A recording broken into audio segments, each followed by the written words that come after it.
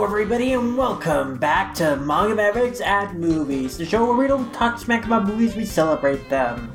And that is certainly what we're doing today. We're celebrating quite a great film belonging to a beloved franchise, and that is Lupin the First. This is not the first time we've discussed a Lupin film on At Movies, but this is a first for the Lupin franchise. It is its first CG animated feature, and it was quite a good one. Released in Japanese theaters in December 2019 and North American theaters by G-Kids in October 2020, and now available on home video as of this month, January 2021.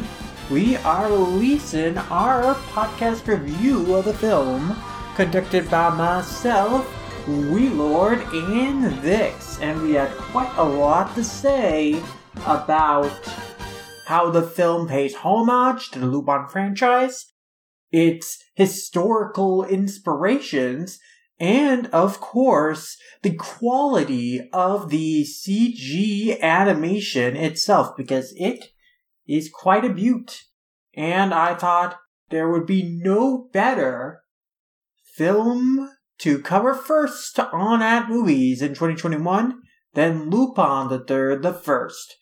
So enjoy listening to our thoughts seeing the theatrical premiere of this film in North American theaters back in October, safe and socially distanced, of course, as we jump into the journey that is Lupin the First.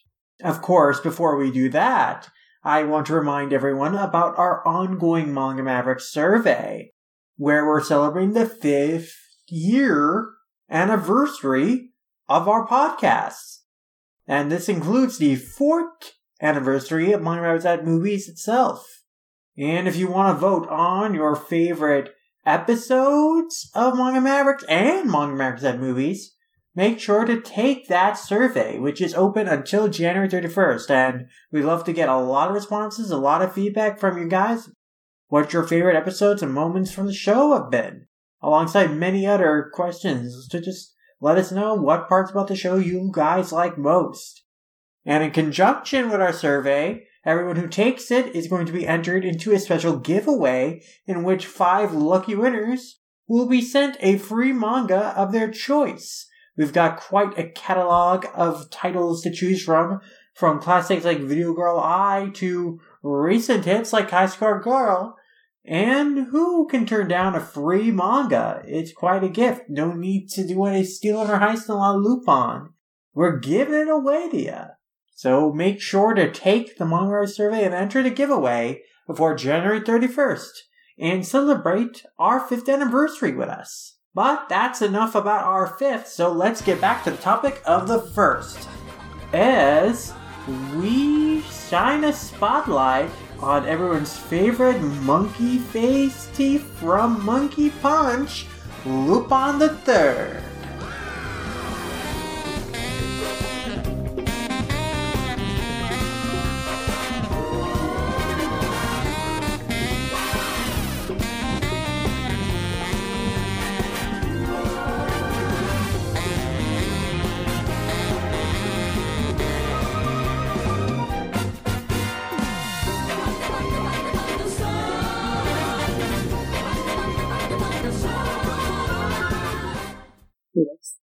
That's a lot of eggs.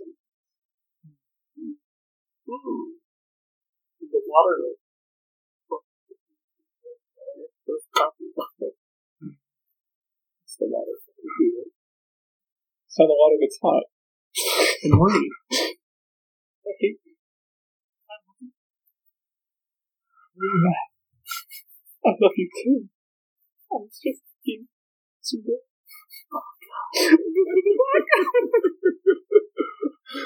my gosh. Real Lupin Fujiko situation. Oh yes. Oh yeah. I will punch you in the face with a boxing glove. That's a turn on. Yeah, see, nothing turns people on more than boxing gloves out of their hands.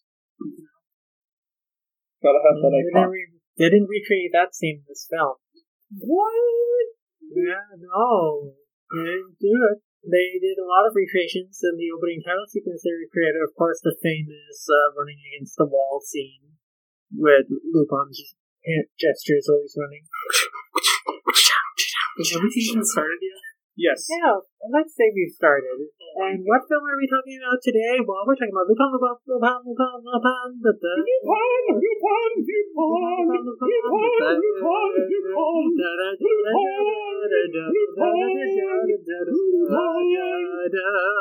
Wow! Yeah. Who do I associate with both of you? It's a sexy adventure. Sibling.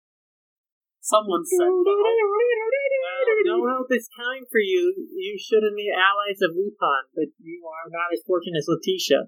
No, you're just not cool enough. Also, you're not fighting Nazis, which is... Yeah, you're only fighting us. We are not Nazis, unfortunately. I think fortunately, right? Well, okay. I guess if we were, then Relord would get the help he so desires. Yeah, see, that's... Lupin would rescue in that case, but... And then we'd die horribly, and there'd be 2 less Nazis in the world. And someone would scream like, It is. This movie is what we needed in our heavily divided times. We can all come together and laugh at Nazis dying. Yes, I think we should all be in sync with the idea that, punch Nazis, get rid of Nazis. And shove them in the black holes. They're bad, and these neo-Nazis that believe in conspiracy theories like Hitler is alive in South America are crazy. Just a little bit. I mean, like, you're believing the words of a weird, strange woman from India who thought that Hitler was a magic man and was still alive after the war. This is a thing. It all comes from this one weird lady. Yeah, I think it's very funny that this movie takes on, like, these fascist conspiracy nuts. Like, it would have been really funny if this had been set in, like, modern day, and the villain was a QAnon believer, you know? It's like the same kind of ideology and this absurd belief in conspiracies. I mean, history is a circle. This totally could have been set in the modern day. I have no doubt that somebody is keeping alive the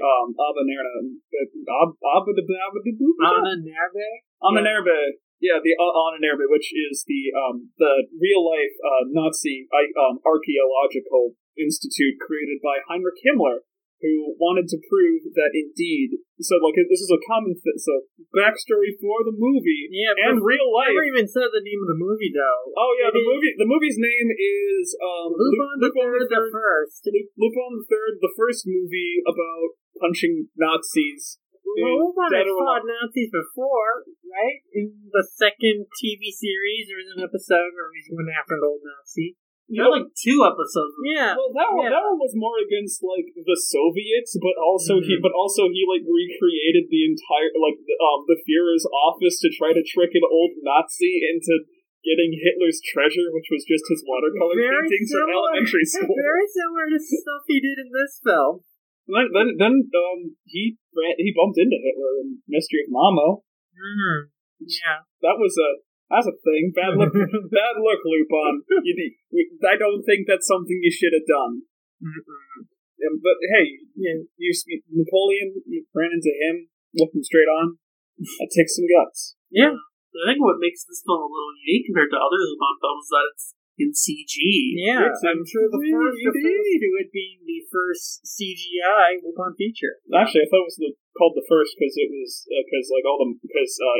relating to the legacy of that too. Yeah. I think it's also because it is relating to, of course, the legacy of Lupin's grandfather, the first Lupin, Arsène Lupin, and Maurice Leblanc. Yeah, Lupin trying to live up to him by trying to unlock a book, the diary the of Bresson diary that supposedly his grandfather was involved with crack, and then uncovered the secrets inside, and the treasure is supposedly that it guides to, which is his driving motivation early on in the film, before it of course changes once the full scope of what's going on is revealed.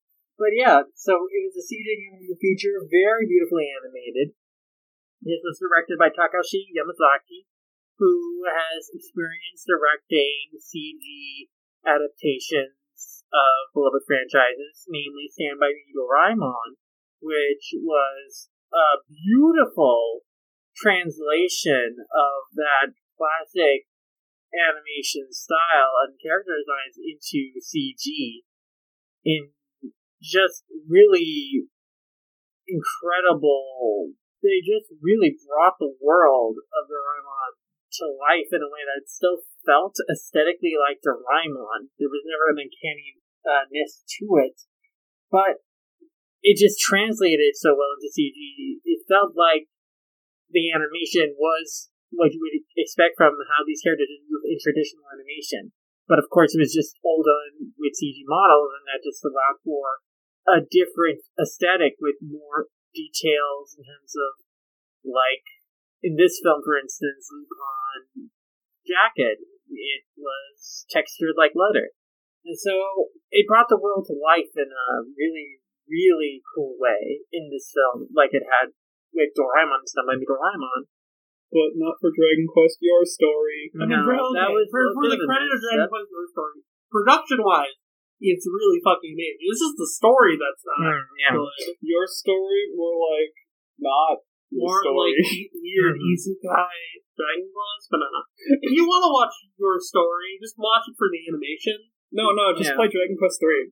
No, I think the animation is still worth watching. No, so just ignore the story. Here's how you do it. So, like, you export the animation models and you shove it into your copy of Dragon Quest 3. That'll literally light it on fire. The NES can totally handle these 10 gigabyte models. That's how science works. I'm a scientist. Gotta trust me. You can be a scientist too. Just be an ethically responsible scientist and not like the scientists that are working for Ananerabe in this film, like Lambert. Yeah. Be more like Rasan and Letitia. So, like, here's basic science. Basic science time. The Aryan race doesn't exist, and Ananerabe is really stupid, and the bell curve is fake. Yeah. So, now, congratulations, you are more qualified to be a scientist than an oddly large amount of people that claim to be scientists, like Dr. Professor Jordan Balthazar Peterson and the entirety of the Ananerabe. Yeah, I mean, talking more about Takashi Yamazaki, though, it's interesting that a lot of his work pre-Stand By Me Doraemon was actually live action. Yeah, I mean, he still does work in live action, too. Like, he did the Parasite live action movies, which I hear aren't great, but that's something. Yeah, I mean, if you're gonna have some good CG, might as well have it in Parasite. Yeah, I mean, like, I was reading, like, an interview, I think, that it was like to do with Polygon, and he mentioned, like, he feels that CG is much closer to live action in a way than traditional animation. Just from the different aspects and movements that you have. Yeah. You have to pay attention. There's so many other dimensions in CG that you don't take account for in 2D. Lighting being a big example. That's something you take account for in 3D, because you're really trying to make the environments feel more lifelike, so you can still stylize it, but you also need to pay attention to more real-world physics and lighting and stuff like that. Yeah, and that's the problem we see in a lot of CG anime. It's like, they don't necessarily take into account all those things, and then you feel like there's this uncanny valley, or it feels like it's compromising something. Right. Or with, like, his works, like, I never have felt that way. Like, Doraemon, when I watched Stand By Me Doraemon, I never felt like, oh, hey, this would be more fun to watch in 2D. Yeah. Just because, like, it does everything right. As you mentioned, there's a lot of attention to detail in the environments and the coding and even the features of the characters. Like, Lupin has a lot of stubble on his chin, and all the characters' hair is pretty well detailed. Like, extremely. Lambert has all these spots on his face and stuff. Like, they really detail these characters very well. One of the cheek and eyes. The ultimate sin. But even so, even with these details, it never stops feeling like a cartoon. They keep the expressiveness of the characters that you would expect from a traditional Lupin cartoon. The Looney Tunes-esque expressions and gags and stuff like that. Some of my favorite parts of the movie are when they just do those expressions, like when Lupin takes Jigen's hat to throw in the death trap to just test out to see like where the old lasers are gonna shoot out, and Jigen's face when he sees Lupin throw his hat is just priceless. There's just so many great expressions in the characters. Lupin especially is so lively. Like, they referenced, of course, classic Lupin expressions from older series and stuff for this film, and that came across really well. They really brought them into life in CG really great. It reminds me of the painstaking work Blue Sky did to replicate Peanuts for the CG Peanuts movie. Or Captain Underpants. Yeah. One of the big things about CGI is there has to be this perfect balance between 2D and 3D, I mean, depending on what you're doing, obviously. And I think what the uncanny valley effect starts to happen when you stray too far away from the idea of 2D animation. One of the best things about this movie is that everybody moves like a cartoon character. They still have weight to them, but everybody has their own animation style that's basically ripped straight out of Part 2 and Part 1. Mm-hmm. So Lupin's movements are extremely spindly. He his arms are always stretched out at a strange angle when he's walking with them in his pockets. And Zenigata is just this absolute unit of a man who's got a bit less frame in his arms. He's going and the entirety of Interpol and the ICPO are just they're animated like bowling pins and mannequins. Yeah, great scene, of course, when Zenigata like recognizes that Lupin is set up like just this fake mannequin in the desert, and like he stops, and then all the Interpol agents behind him like just pile on behind his back. They all just crash into his back, which is great. And then they're like this strange. They're like very, very stiff water. They part for him, and like they part for him and fall down around him, and then they amass back together and help them get onto the plane.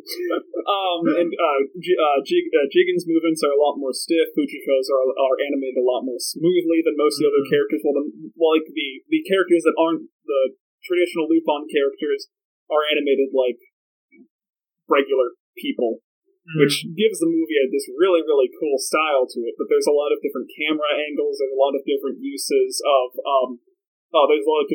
like cameras panning over and the camera playing tricks with you, like what a real movie would do. But like a live action one. They're not saying this isn't a real movie. Animation is completely valid. Unless you're the Oscars. One of the things that I really liked was I don't really see this in like animated stuff a lot. When Jigen's just like lounging on the ground, but wait, he's actually upside down. He's been lounging on the wall the whole time, and the camera like turns and pans back it's on a doll. Camera movement, I think, is one of the biggest strengths of this feature. You know, being a CG film, they can manipulate the environments through the programs they're using in that way to create these shots in a way that would be harder to do with traditional animation. So they really use the environments to great effect in just composing like very interesting camera angles and pans and just pointing the camera around an environment. Like, again, the scene where they enter the room with all the eyeballs in the dungeon. Like, the camera spins around to show all the eyeballs around the place. You know, stuff like that is really, really interesting. It's just stuff you don't see at other Lupin features. And I think that was used very effectively in this film to just give it, like, kind of a scope that we don't really see often, I suppose.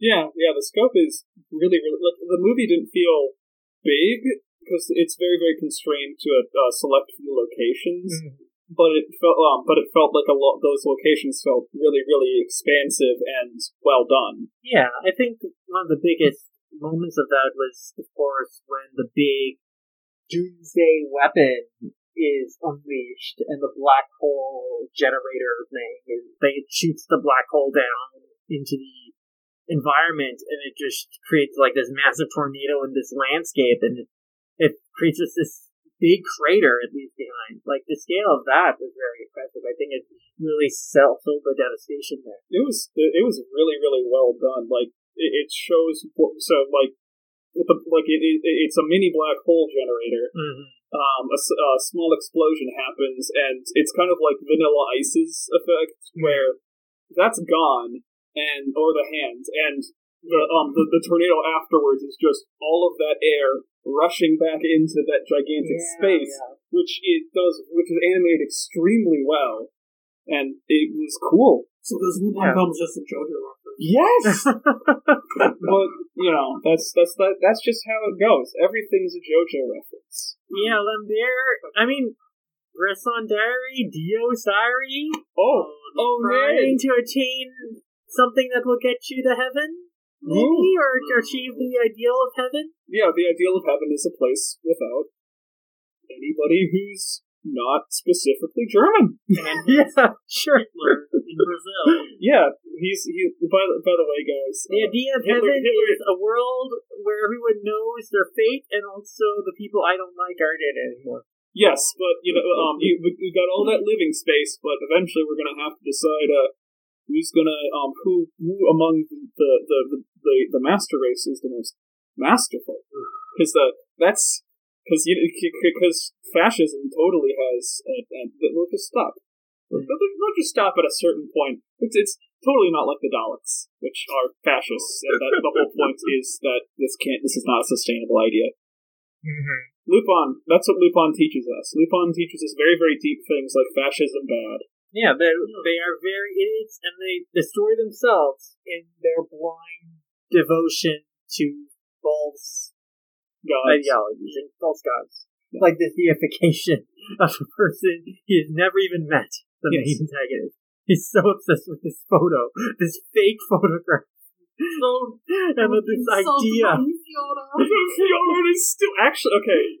So we should probably talk about the plot of the movie before we get into. Well, one note on the character design. I think they translated them with the CG models really well. I think this also held true for the new characters introduced. I felt with most of them, I could totally see them being just traditional 2D Lupin characters in modern Lupin series. I think the one exception would be Letitia, whose face, it definitely rung a little off from what I'd expect from a Lupin character, and then it kind of hit me that I think Letitia is very intentionally designed more like what you would expect of a Disney CG princess type character. I feel like her facial features are very reminiscent of, say, Anna in Frozen. Yeah, I thought that it was like a small reference to Clarice. And that Clarice was animated a lot more like Miyazaki's other works, like Annie of Green Gables. She, like one of the more traditional characters at the time. Yeah. I mean, that's also a character design that stands out as being different from the traditional Lupin cast in that film, but at least it feels a little more, they feel a little more cohesive in the same world, just because the Lupin cast is also redesigned to be softer looking and kind of in line with Miyazaki style. In this film, I think the characters look very true to kind of the modern aesthetic of the Lupin characters, so that does make Letitia stand out more as someone who isn't quite in the same line in terms of design philosophy. Which I think that's also maybe the point, because she's not supposed to be in that world. Lupin is telling her the whole time, you really shouldn't be this unless you really want to, in this mad chase of cops and robbers. Yeah. Like, some of the basic, like, I don't think Bresson really looked like he felt he was a normal Lupin character. The whole time I was looking at him, it was like, it's fucking Big Boss. Dude looks like Big Boss.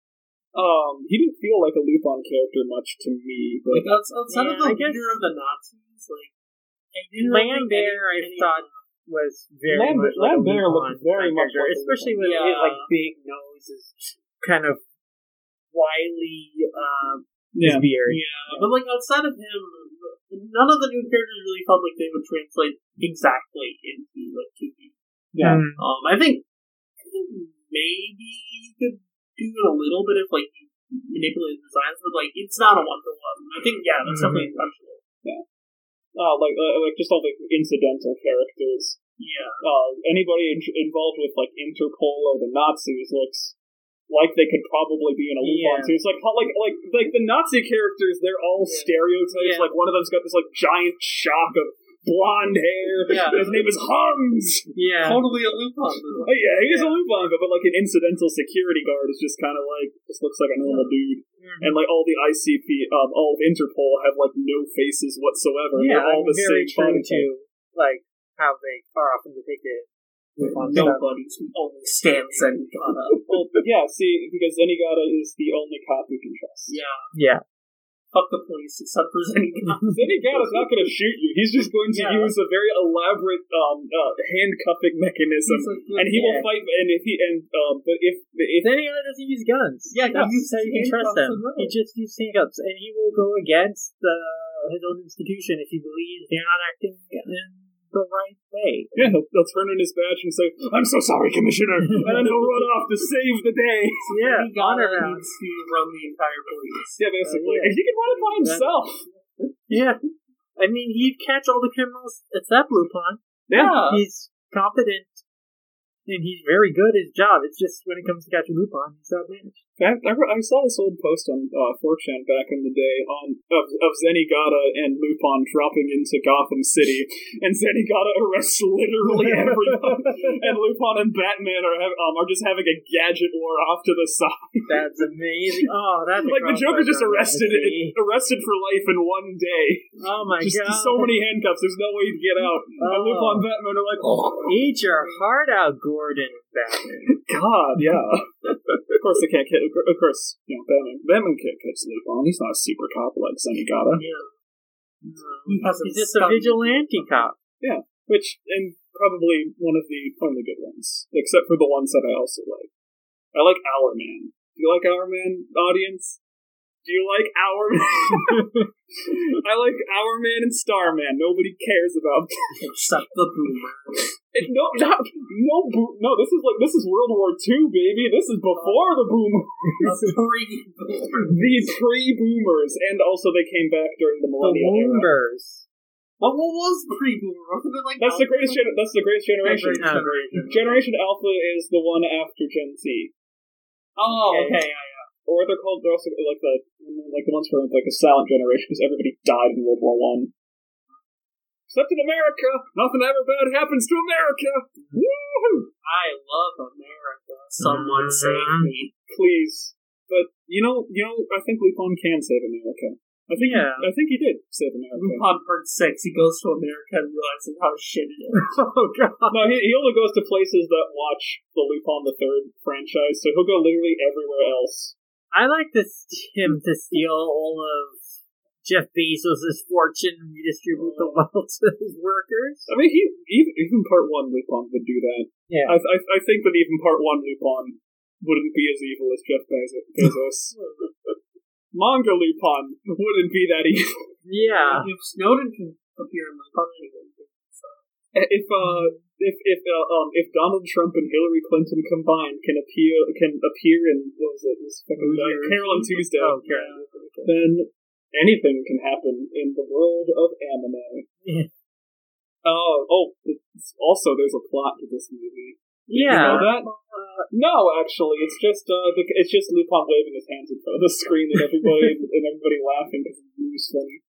Yeah. And he goes, oh, no. That's Lupin trolling everyone for 9 minutes. Yeah, I've watched that. Just Looney Tunes, that's the WAP 6 where Lupin just out there for the bad guys. And Denga's got a giant hammer. Yeah. Running around in circles. Lupin gets him to beat himself with it. Yeah. They get into a whole rabbit season, duck season argument. Then he gotta handcuffs himself. And okay, actually, I want to see this movie now. Don't explain the plot, please. The plot of this film, the actual film, or the fictional film? We're pitching a film. Okay. TMS, tell us.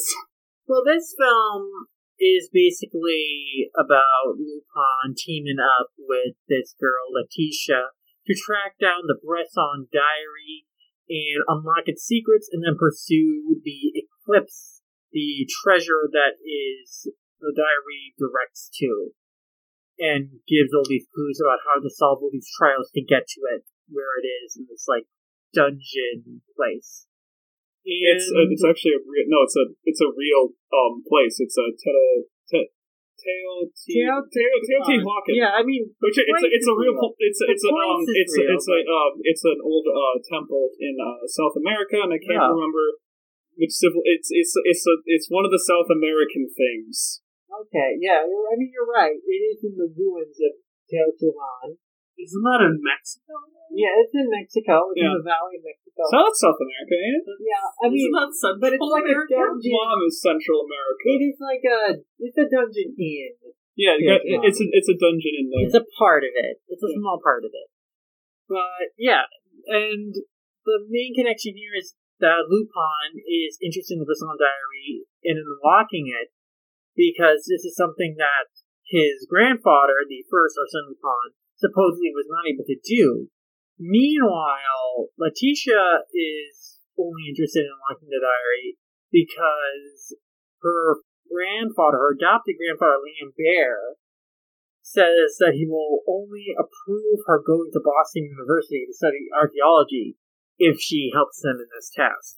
And that's her only motivation to start out with. But, of course, as we have kind of already revealed, we find out that Letitia's grandfather is working in league with the Nazis, a neo-Nazi resurgence group, and also is a member of the Anunnaki, as mentioned, the Nazi, pseudo-science organization. It was an archaeological organization formed by Heinrich Himmler when the Nazis took control of Germany. See, there was a prevailing theory at the time, a very stupid theory, that actually white people were the creators of all civilization.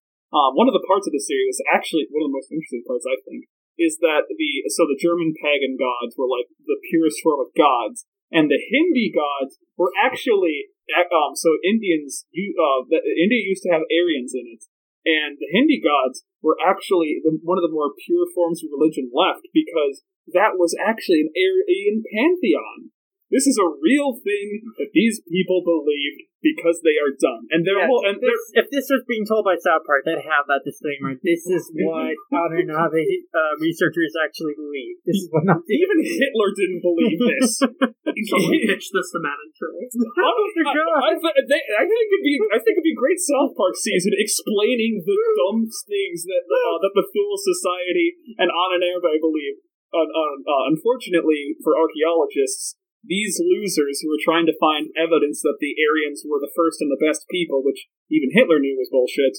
was the only game in town. So, around Europe in Nazi-occupied territory, you either got paid to pretend that, oh yes, the Aryans made Greek civilization, we swear, or yes, they made math.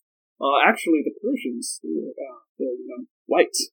Or you got shot in the head. Those are your two choices. Like Bresson of this film. So, what we have not mentioned yet is that this film begins with kind of a cold open, which does not feature any of the Lupin characters. It takes place a little more than a decade before the present timeline of the film, and it basically shows Bresson getting murdered by the Nazis for not handing over his diary that points to the Eclipse, the big doomsday weapon that he found. And then his daughter, I think, the mother of, we'll just reveal it here, Letitia's actual grandfather was Bresson, and her parents take her with the key to the diary away, and the diary itself, I think.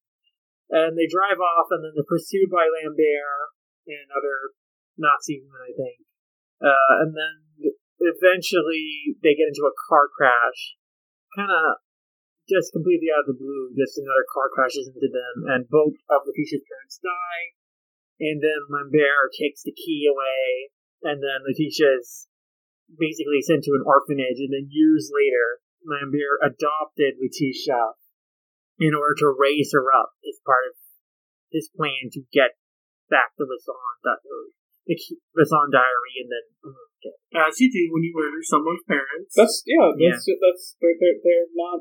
The Rasan diary during all this was just thrown out the window of the car, I think, and just landed in the woods somewhere, and then it was found by people, I guess, a decade or so later, and they were presenting it in this French museum, and that's where the opening, and that's where the post-title credits scene of the film is. It's like, they found the Rasan diary and they were presenting it in this museum. Lupin's there to steal it. Letitia's there to steal it, disguised as a police officer, and very convincingly, because even Zenyatta is fooled and stuff. So she steals the diary, but then Lupin and the Countess are on the roof, and then there's this great scene where Lupin is just evading her, and then he like dances with her for a little bit. Yeah, he's a bit. They just as soon as Lupin starts showing up, they're like, let's show how we animate him. Go. And he's just acting like a cartoon character while like a realistic human being with weight is trying to chase him around. Yeah. And they set up Lupin's disguise game too, because he's like dressed as like a police officer in disguise as a police officer at the beginning of the film, which comes back and play later at the end of the film. As it always does, because this is a movie that takes Chekhov's gun extremely seriously. But yeah, so I mean, we basically went over the core plot of the film, and just getting to specifics. You know, Fujiko steals the diary from Lupin, and there's during this opening first scene where Lupin like stealing the diary, there's a great homage after Lupin's like getting me from Letitia to the House of Cagliostro like roof jumping scene. So that was great, even with the same sound effects. Yeah, they're using a lot of the same Lupin sound effects because Yuji Ono is still the music guy after forever, and he will never. Well, okay, he only gave off like music things once, and that was for the woman named Fujiko Mine. But outside of that, he's the music guy forever and ever, and he will always be until the world has been consumed by the fiery flames of the eclipse, which actually is not a flaming. Or until silent. I mean, there are a lot of classic. Or until Golden Dawn. There are a lot of classic Lupin music tracks that you can pick up during the film. It's really, really great. And I love that they ended it with Superhero. That was awesome. Yeah, he is a superhero. Yeah. I'm a superhero. I'm a superhero. He's got money, and he's got charisma, and everybody wants to be him. I mean, he is literally a superhero in this film because he's stopping the bad guys from like blowing up the earth. Or he even learns how to fly. He does. Yeah. Lupin's a superhero. Yeah. He can fly. He can do everything. Okay, Goku. Yeah, no, we don't need him.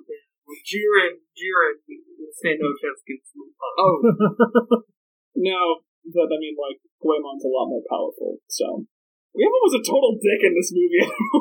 Yeah, I guess. He was like he intentionally veers away when, like, every single time, like, Lupin's asking for his help, he will intentionally help everybody but Lupin. Yeah. I mean, like, literally, like, when they are jumping off the plane to try and land in the car, like, Jigen catches Fujiko and Letitia, then Lupin jumps, and then Goemon, who's driving the car, he just swerves away, and so Lupin just falls down on his feet on the ground. I guess Goemon's just like, why the heck am I here? Yeah, and then, I mean, Goemon and Jigen were both bitter because they thought, Lupin solved the diary, was going to get the treasure without them. So that was the explanation. But Jigen's other excuse was like, my hands are full. I'm holding 2 people already. What do you want me to do? Yeah, and then Goemon didn't even try to make an excuse. He's just kind of like, fuck you. The Zantetsuken scene is oh my god. This movie is, it's very different from a lot of different Lupin properties, but it does make a lot of it does make a lot, it is like, this is a very Lupin thing. Goemon's using the Zantetsuken, which is like the legendary combination of 3 different swords from Japanese history, and one of them is a space sword. Yeah, it's like made from the remains of meteorites. Yeah. So, which is plot relevant to the solving one of the trials. I can't leave you here, it'll get stolen. Yeah. Yeah, It was adorable. I mean, like in part 2, the thing breaks all the fucking time. Like in Momo, it breaks, and then he just goes and cries off for the rest of the movie. Yeah, that one actually kind of was like pretty plot relevant. Like it was like something absolutely terrible and horrifying broke the most powerful sword in history, and then it was used to kill Momo. Yeah, but it's funny because he just yeets off the rest of the movie, though. I mean, there was nukes and stuff. I would have eaten it off too. My Zantetsuken got broken. There's nukes being dropped everywhere. I'm gonna eat off. Yes. I don't blame Glaemon. He's a good boy. He just wants to murder Lupin sometimes. He was very adorably Powie in this film during many scenes, especially in the Zantetsuken scene, where he has to leave behind the Zantetsuken, because it, being made of a meteorite, allows it to kind of concentrate these other, like, meteorite particle things into a road they can cross. Because that was great. I love when he eventually gets it back and, like, cuts down, like, that, one freighter. Now, this is the proper use of Zantetsuken. Yeah. It's ironic because he's usually, when he's cutting things to planes, he's like, I've got another useless object. Yeah. But he's going totally ham on this. Like, it didn't break until a few seconds after he jumped back onto the plane. He was showing off. Yeah, I mean, cutting down a Nazi warplane is a very honorable use of Zantetsuken. But that's true. But, like, the Nazis are also worthless at the same time. That's the main message of the movie. Fuck Nazis. Yeah, they're worthless, but also cutting them is a good idea. Mm-hmm. Not advocating for violence, but, you know, as the man from behind the bastards says, you should get some bolt cutters. Just get some bolt cutters. No reason. I'm going to be using them on Birdie's house eventually. I'm going to steal all his manga. So there are a lot of good Fight characters. bourgeoisie. I mean, there are a lot of good character moments in this movie, like we just gushed about Goemon. But in general, how did you guys feel about how the classic Lupin cast were used in this film? Because personally, I feel it was really a Lupin and Laetitia feature. Like, there are many scenes where it's just Laetitia talking with Lambert and Gerard or whatever, and there are very long stretches where Lupin characters aren't really there even. And most of the film, I think, like, really the first half of the film is really just Lupin and Laetitia, and we get, like, the other characters come in and out, and then they join for, of course, like, the last act, really. But even then, like, the climax is all just Lupin, pretty much. So, like, how do you feel? Do you feel like... I feel like the characters, they at least all got, like, one or two cool moments. Like, Fujiko, she got some really great moments where she's captured in the Nazi warplane, and then she seduces one of the guards, and immediately, like, in less than a blink of the eye, she takes out the guy just with her legs, and she's already uncuffed her handcuffs at that point, too. So she knocks out the guy, she knocks out the other guard, and then she immediately steals a plane that's in the hangar. And then shoots into the hangar in such a way that it makes that it opens it up. That it opens it up so she can fly the plane out. It's so good. She really makes great use of that machine gun. So. Yeah, and as you do. I think that this movie was trying, like, it's very much a Castle of Cagliostro sort of thing, where it's focused on the character of Lupin himself, and this character that's being dragged into this world that doesn't really.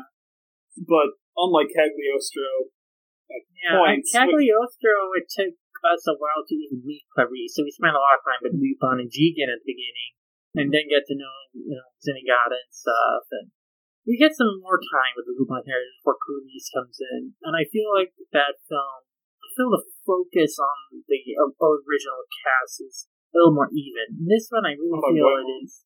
Goemon gets short-served, but Goemon gets short. I would say in comparison, Goemon definitely has more presence in this film for sure.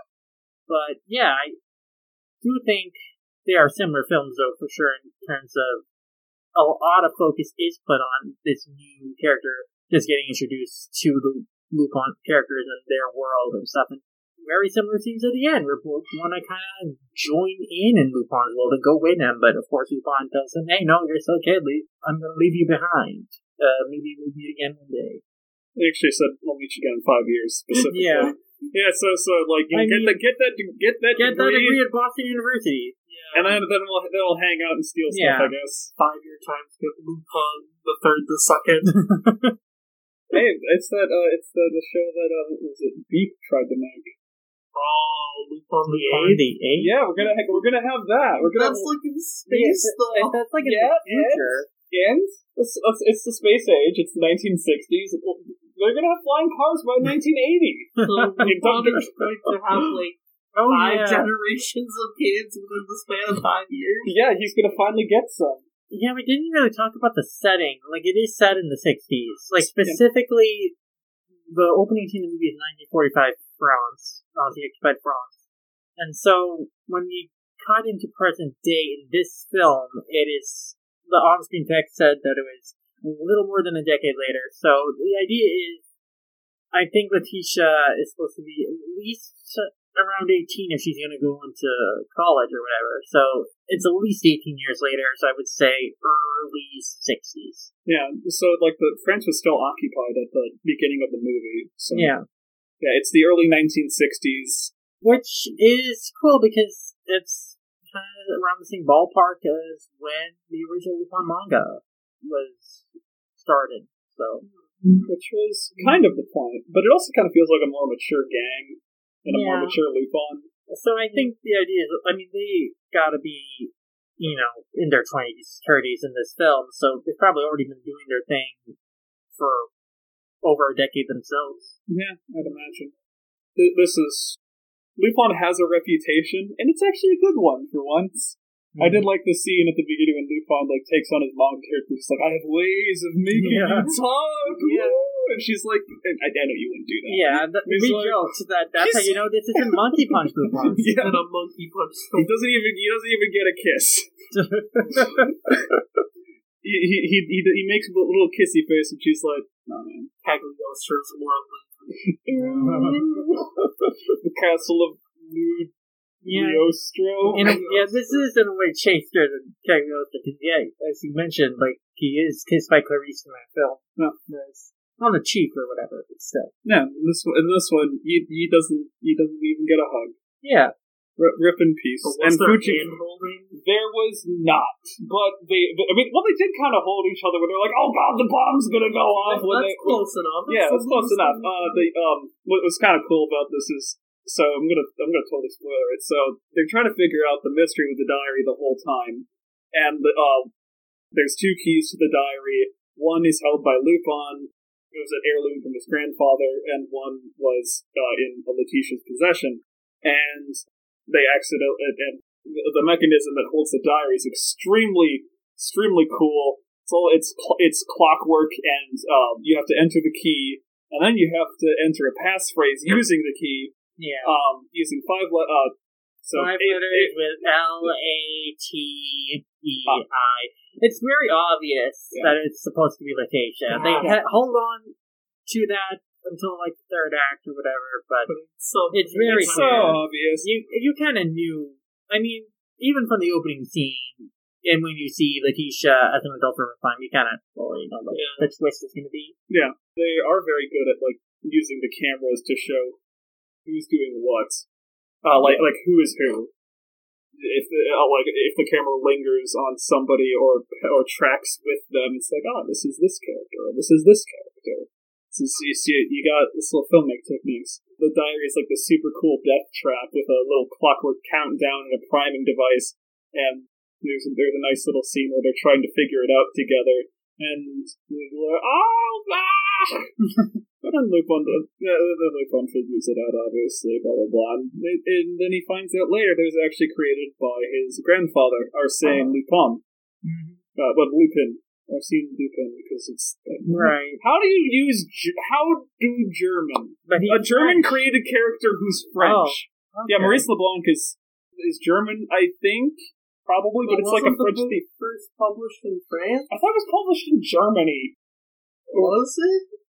I don't know how LeBlanc could be a French or a German name. Maurice Oh wait, no, it's Maurice. It's probably French. Yeah, okay, I'm crazy. I was gonna say like, I'm crazy. I'm going to just. I've broken the podcast by. Vix goes to Lupin jail. I'm gonna go to Lupin history jail. Oh my god! I've ruined everything. Senega's gonna have to lock you up now. I violated the law. Yeah, you you made a mistake in Lupin lore. He takes that very seriously. I'm He's sure. very serious about all things Lupin. He's trained in the Lupin for too long. Yeah. He won't handle a rookie mistake, Vix. You're not fit to be on the force. I'm just that cool. You gotta bone up on your Lupin knowledge if you wanna hang with Zenigata and tracking him down. 223 plus episodes of Lupin. every chapter of the manga. 30 specials and special films, whatever. An odd little anime. Oh, and the PS2 game. That PS2 game, the 2 live-action movies. There's all the ads that have come out, especially the ramen ads. All the various crossovers with toy companies and There's one for insurance, for like life insurance companies that I kept seeing in Japan because Lupon's for old people now. So and for newer audiences. I mean, this is clearly a family film. It's aimed at an all ages audience, and I think they were trying to make a bid at international PR by making this a CG film. PMS seems to be really interested in making their franchises more successful internationally. With how they've been working with Discotek to not only release the bulk of the Lupin franchise out in the States and then getting the newer seasons on Toonami, but also with Conan now they're trying to dub newer films, get the show more available on streaming and stuff. So it makes me wonder how long we're going to wait until CG Conan. Yeah, I totally expect a CG Conan film. That's going to look weird in CG. If we have CG AG, it'll be like... I wonder how their noses are going to look in CG. Exactly. It'll be 5 feet.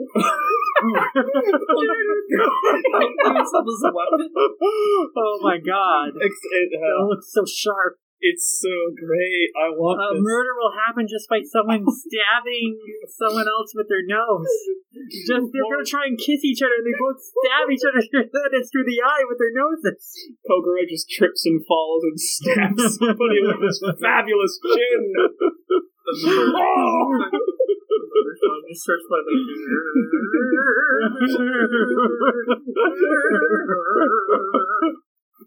oh my gosh. This is terrible. And this will set up a cinematic universe for a sequel, Lupin Conan CG Kaito film. Kid versus Lupin the Third.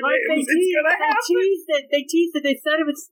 Wasn't it 2020? The joke tease at the end of the Lupin versus Conan movie. Yeah, they should actually make that. I mean, they actually did make something with the Evangelion X Godzilla. So why not make something with that? Yeah.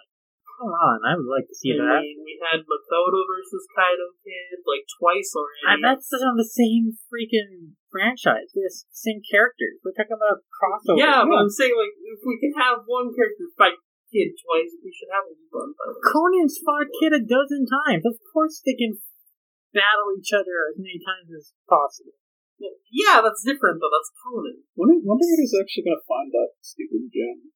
Never.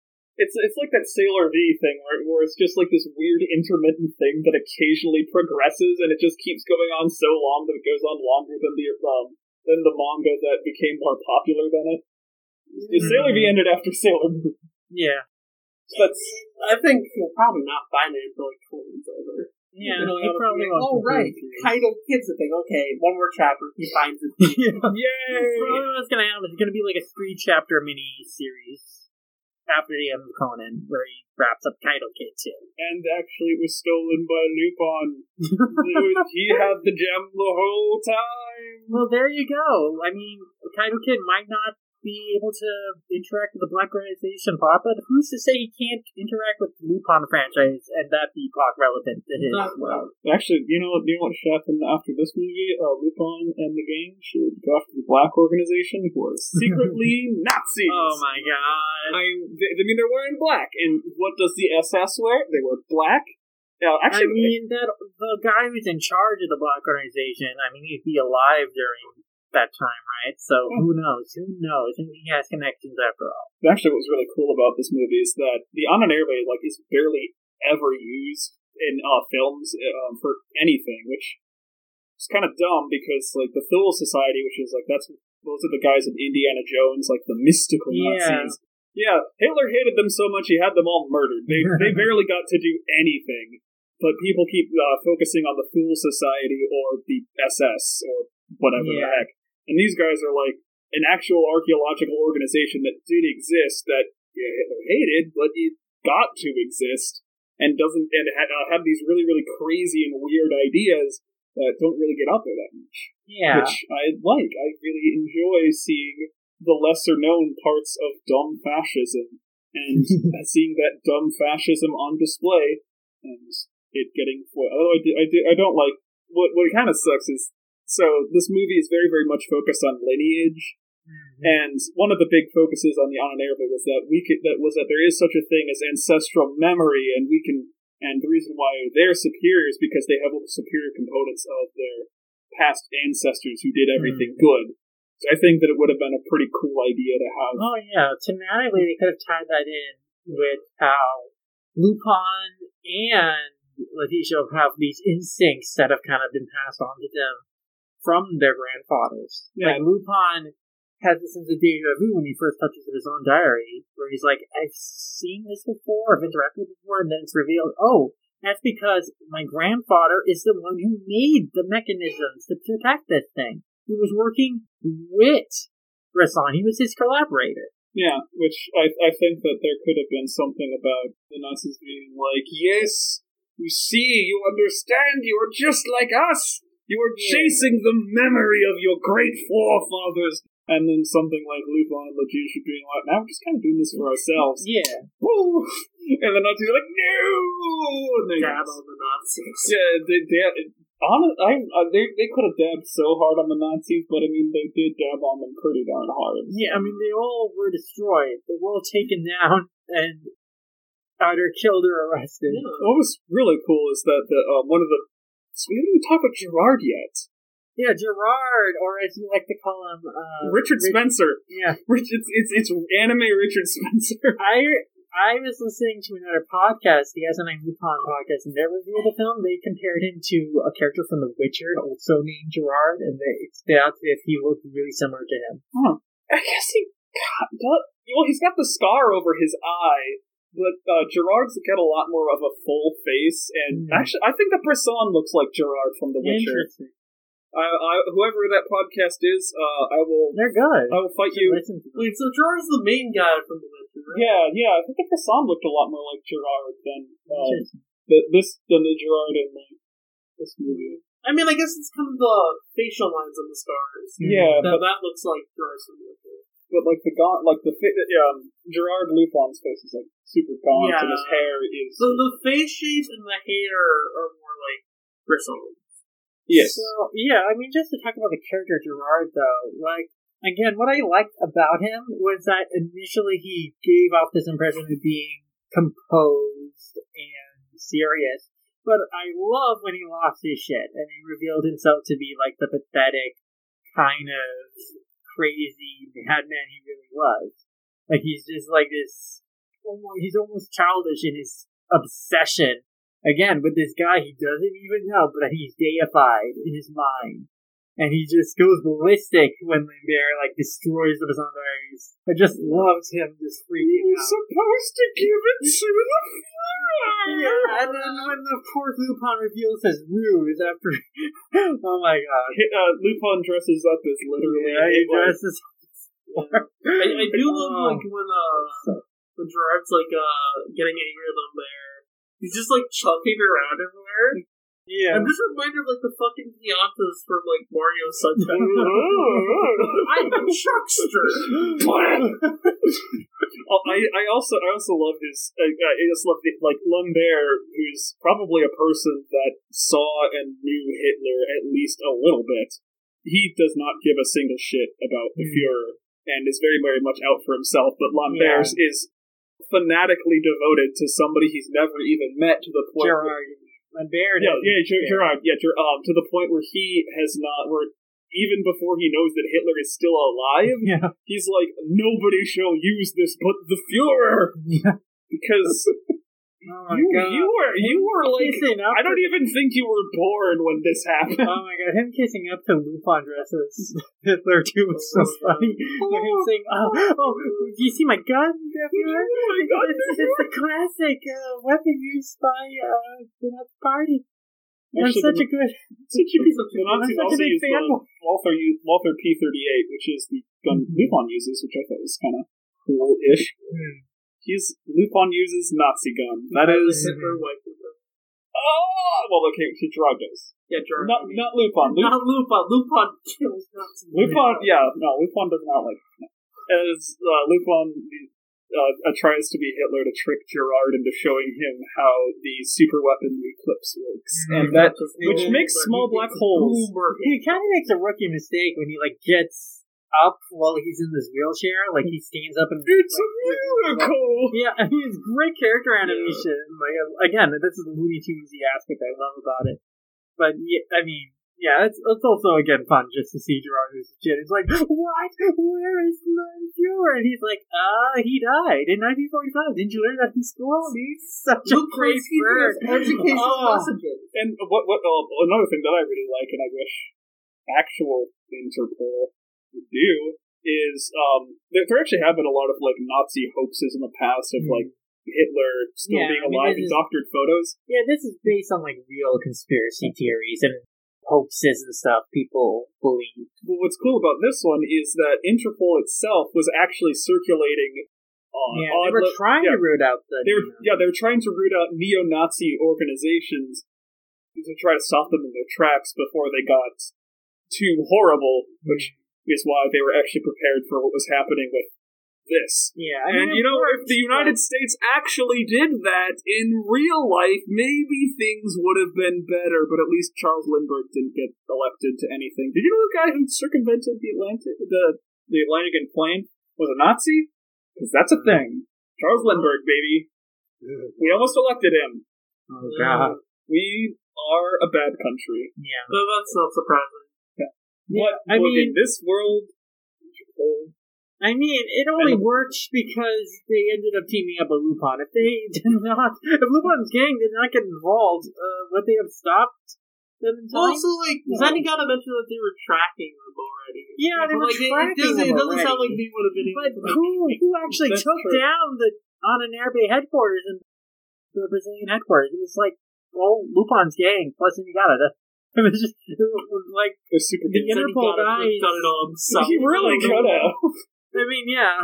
I mean, he probably could have, but I mean, it was really Lupin's gang ultimately. Zenigata's got that big dick energy. I don't know. If it wasn't for the I'm sure that they could have had some Interpol agents, but it wouldn't have been as. I mean, you want to see the cool moment of all the characters we know and love kicking ass. I think the intention there too was taking out the Nazis because they did have Interpol. Yeah.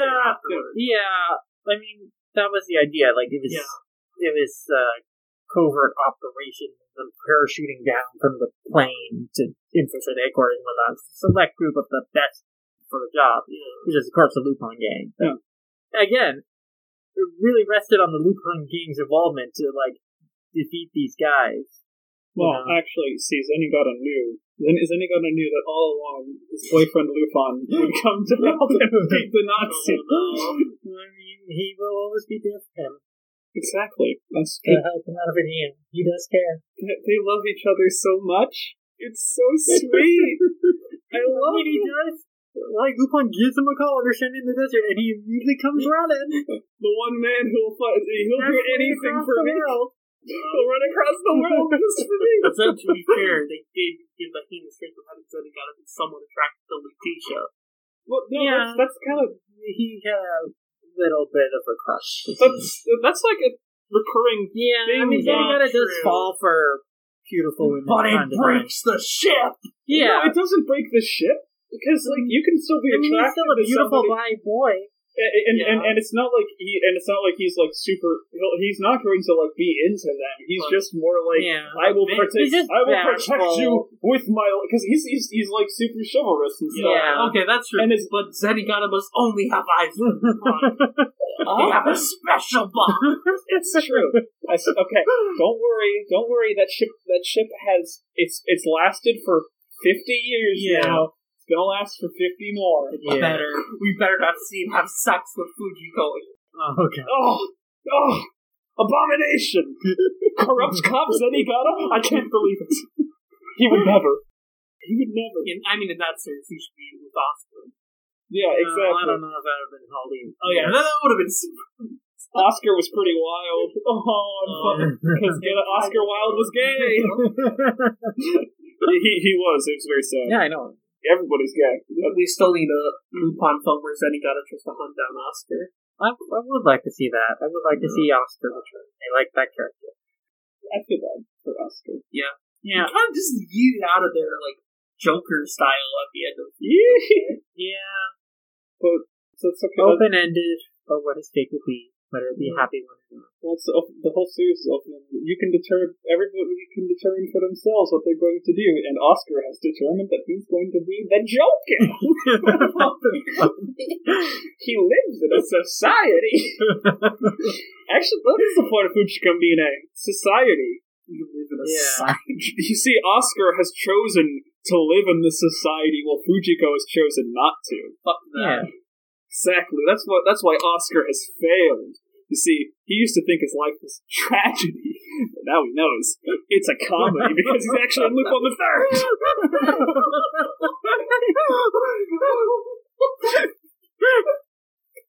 Oh my god.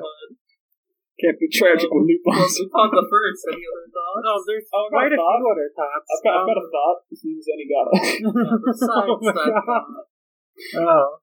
Well, so we talked a bit about Gerard. I want to talk about Lambert. I think I liked him as a villain in terms of like his cruelty towards Letitia, and then his own, like, he had his own inferiority complex going on where, you know, he was in Bressan's shadow, so he wanted to solve this Bressan diary thing to get like credit and respect and whatever.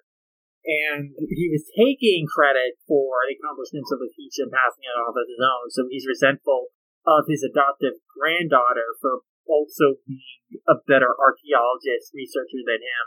And so he is putting her down constantly throughout the film, saying that she's not good enough to go to Boston University. She's not good enough to pursue this as a career. And they do try to show a little bit of that he does have some compassion for her, because initially he does relent and agree to allow her to go to the university. He tries to convince Gerard not to throw her off the plane after she finds out their secret, that they are Nazis. But ultimately, he's just so abusive that it really didn't sit right with me. That the film gave him a sort of redemptive debt, like he dies protecting Letitia from Gerard shooting at her. Like, he jumps in the way of the bullet. And, like, she asks him, why'd you do that? And he's like, I don't know. But you know that the reason this big film is going out of its way to say is that, he did care about her despite all the abuse. Like, literally 2 minutes ago, he had just finished abusing her and, like, pushing her on the floor and yelling at her, complaining about her not respecting his accomplishments, and that making him so angry he was going to go blow up Berlin to announce to the world that he has all the power and they're all going to fear and respect him now. It's like, it's too sudden. I just didn't really want a redemptive moment for that character. I didn't want the thing is, I didn't really see it as like full redemption. It was not at all. It was a very, very broken. Okay, sorry. No, go ahead. Okay, so like his character animation was really, really good. Mm-hmm. Anytime that he's talking to Letitia, his face is going through a bunch of different stuff. He's struggling with his own anger, and he's struggling with everything else, and then eventually, like during their like first conversation on screen, the lines in his face eventually just leave, and he's like, "Okay, I can see myself in her. I think that when he gives her the thing for Boston University, I think that he legitimately actually cares at that point. And as the film goes on, the closer he gets to actually becoming somebody, he finally has and when she figures out that she's actually Bresson's granddaughter, he completely just loses everything. Like he's even really like when he sees that Letitia's alive, he does try to like fuck over Gerard from shooting at the plane. He yells Letitia, and then he like lunges at Gerard a little bit and drives like. I mean, the thing is, like, it's 100% an abusive relationship. It's horrible, like, yeah. I don't think, like, Lambert is by no means a good person. Yeah. But, like, I think, like, him saving Letitia at that point is built up to extent because of those points. Like, he doesn't have, like, no attachment to it. Mm-hmm. And he's, like, obviously using her, but, like, there's still, like, that attachment of, like, okay, I did somewhat care about her. Yeah, he is, like, an emotionally complex character. And it doesn't come out of nowhere that he would, save Letitia's life because he had tried to do that before. It's just that it just didn't sit. The moment still didn't sit right, just because of like just how cruel he had been to her, and how manipulative he was. And I think I really just needed a moment where Letitia had like stood up to him in a way that like showed that she did have, like, dominant power over her and could defy him. Yeah. Because, that just wasn't there. Like, whenever she's in the scene with him, she is very passive and scared of him and relents easily to him. So... I mean, I think the scene right before that, where she's, like, telling him, like, hey, you used to actually care about archaeology. Yeah. I think that's what the point of that scene. It just wasn't strong enough for me, because, again, the power dynamic of that is, like, he's looming over her, and, like, she's kind of on the floor, and, like, she is, like, talking back to him, but it's just not a moment where she has power in that relationship. Well, actually, during the moment when she's saying that, at first, she is looming over him, and he is cowering. Okay. And then he gets the darkness in his eyes, and then he's just like, I'm going to kill him. And then Spencer's like, I'm going to rip off the thing. Maybe I misremembered that scene, but still. She was standing at first when she was holding the book, and then she gets shoved down, and then he tears up the Boston, the recommendation for the University of Boston over her. And I think that's the thing, is that like he pushes her down and like reclaims power in that moment. I think it's the distance there that I think is probably jarring. Mm-hmm. I guess for me it didn't bother me too much. Yeah, it's also the speed. I think also the quickness. Like literally, like a minute after that is his sacrifice. Yeah. At least he said, I don't know, because if it was like, I always loved you, instead of being like, I'm still a shitty, manipulative person, and I don't even know why I saved you by. Yeah, that would have been hitting us over the head with the point and the idea of why he did that. His complex feelings towards her. Yeah. I mean, Letitia in general, I felt, I liked her fine, but she was very similar to a lot of these, like, damsel characters. Not necessarily damsel character, but like, a character of the film, like kind of like Paris, like every like Lupin special or movie, it usually introduces like this young character. Yeah, but I mean like just this young. Yeah, she does stuff. She's knowledgeable, integral in solving the puzzles of the eclipse and stuff, and she's more proactive. But, I mean, a lot of these Lupin specials, they introduce a younger female character that interacts with the gang, like the audience circuit, meeting the character for the first time and all that. And so, those characters do seem a lot flatter than, of course, the main gang, who are brimming with lively personality. Yeah, and I think part of it is, like, you've seen those characters be done far better and fleshed out in Part 4 and Part 5. But, like, yeah, see, that's another thing, is that, I mean, those series have the advantage of developing Ami and Rebecca as, like, really complete characters with, like, fleshed out arcs. Yeah, but when you go from, like, say, a god-tier character like Ami to, say, any Lupin special, like, Yeah, I mean, like, she's not. I wouldn't say that Letitia is that much more emotionally complex than, say, a lot of the other, like, one-off character of the special film, the Lupin gang encounters. Like in that one we watched earlier this year, the Goodbye Partner. I don't even remember the single character from now. Yeah, I mean, it's a similar kind of thing. It's like just this girl that Jigen wanted to rescue.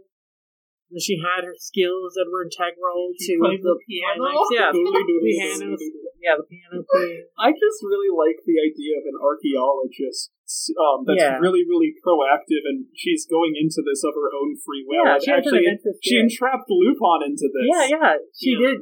So, I mean, because she is a little more proactive, like that she is engaging in that way, she was fun. But it just did feel like we have seen this kind of character before. And I mean, especially with that ending, with like, kind of replaying the Clarice scene idea, that also kind of hit that home for me. It's like, yeah, we've seen a character like this, and functionally in the story. I'm not sure it's just my imagination. It feels like she lost a lot of agency. Oh, she definitely did. Yeah. She totally did. And Lupin has to go into like white mate. I mean, she has to rescue her. I really wish that she would have been able to like beat the shit out of. I wanted to see her beat the shit out of. Like she could. I wish she did beat Gerald. Yeah, because she probably does know how to work the Eclipse. I mean, she did. She tried to blow it up. It was a cool moment, but yeah, it was out of power, and it was actually cool. Like she turned the tables on Gerard hard. He was like, "Oh!" Yeah, I mean, it's like luck. It was out of power, but she could have like immediately stopped this plan right there, taken him and her out at the same time. But yeah, which I wish that she would have done. I mean, the movie was kind of like they did more. There'd be some issues with the pacing. The movie already was pretty weirdly paced. It's pretty fast paced, I thought. Especially the second time through, I was like, "Wait, we're already at the scene." Yeah. I mean, it really moves at a big clip. Again, I do think they get to the ruins like halfway into the movie. Like they go through like the early like table settings are pretty fast. Yeah, not a lot. All the twists or turns or whatever kind of really breeze by, like a whole. They all happen in one scene. Yeah, they really do. It's a Lupin movie. You're not getting the deepest. I do like how all the characters are like overhearing, Lupin tell Letitia. Then he got us crying. Yeah, he has his back turned and he has this, hat kind of down because he's tearing up. I'm losing my shit. Well, the characters are like really genuinely emotional and empathetic to the solution. Yeah, I like that. Fujiko. I wanted to see her interact with Fujiko more, but it was nice to see all the gang interact with her, and like them treating her as an equal. Which isn't always a thing that happens with, like, the new characters that are put into it. But it feels like she actually kind of earned their respect because she does things with them. Yeah. And she's overly formal with the gang, but they're not formal with her because they're like, "Hey, sup, Letitia?" And she's like, "Oh, hello!" she has this thing where she calls everybody, like, Sama or San, and even though she's familiar with them. And everybody's just like, "Hey, what's up, Clarice-chan?" It's poppin'. And it's fun to watch them all interact together. I think that a character like her could work if they put her on the team. She has unique skill sets, so yeah, she would be interesting to see employed in another story. So hopefully they do this 5 years later story. She's Indiana Jones with a lot less colonialization. Yeah. I mean, honestly, I think very intentionally they were trying to replicate that kind of feel of an Indiana Jones-esque adventure, but with this globe-trotting, having her be an archaeologist. The opening has the Indiana Jones arrows. Yeah. like showing where they're going. Yeah. Super cool. But and her outfit is pretty reminiscent of like I think it was like a combination of Indiana Jones and Jane from the Disney Tarzan movie, who was in more of an Indiana Jones like character. Yeah, I can see it. Like with the short yellow the short pants and like the yellowish adventurers outfit. But like, yeah, it was cool. I enjoy it's an enjoyable movie. It's a roller coaster ride, and that's kind of what you want out of a Lupin movie. Yeah, you want just a fun romp. You want like something that'll give you some good trills and laughs, and some feels. And some feels, yeah. Like Zenigata's romance with the ramen. You want I like how Gwen just kind of like, no. It has to be. It has. I'm assuming that what that was that it hadn't been that it hadn't sat for enough time yet. Yeah. It's going to ruin the flavor. We just watch Goemon make ramen. Can we just watch Goemon just be the main character of everything ever? Yeah. Spin off for Goemon. Great teacher. Your first lesson. Fuck all of you. I'm just gonna sit here.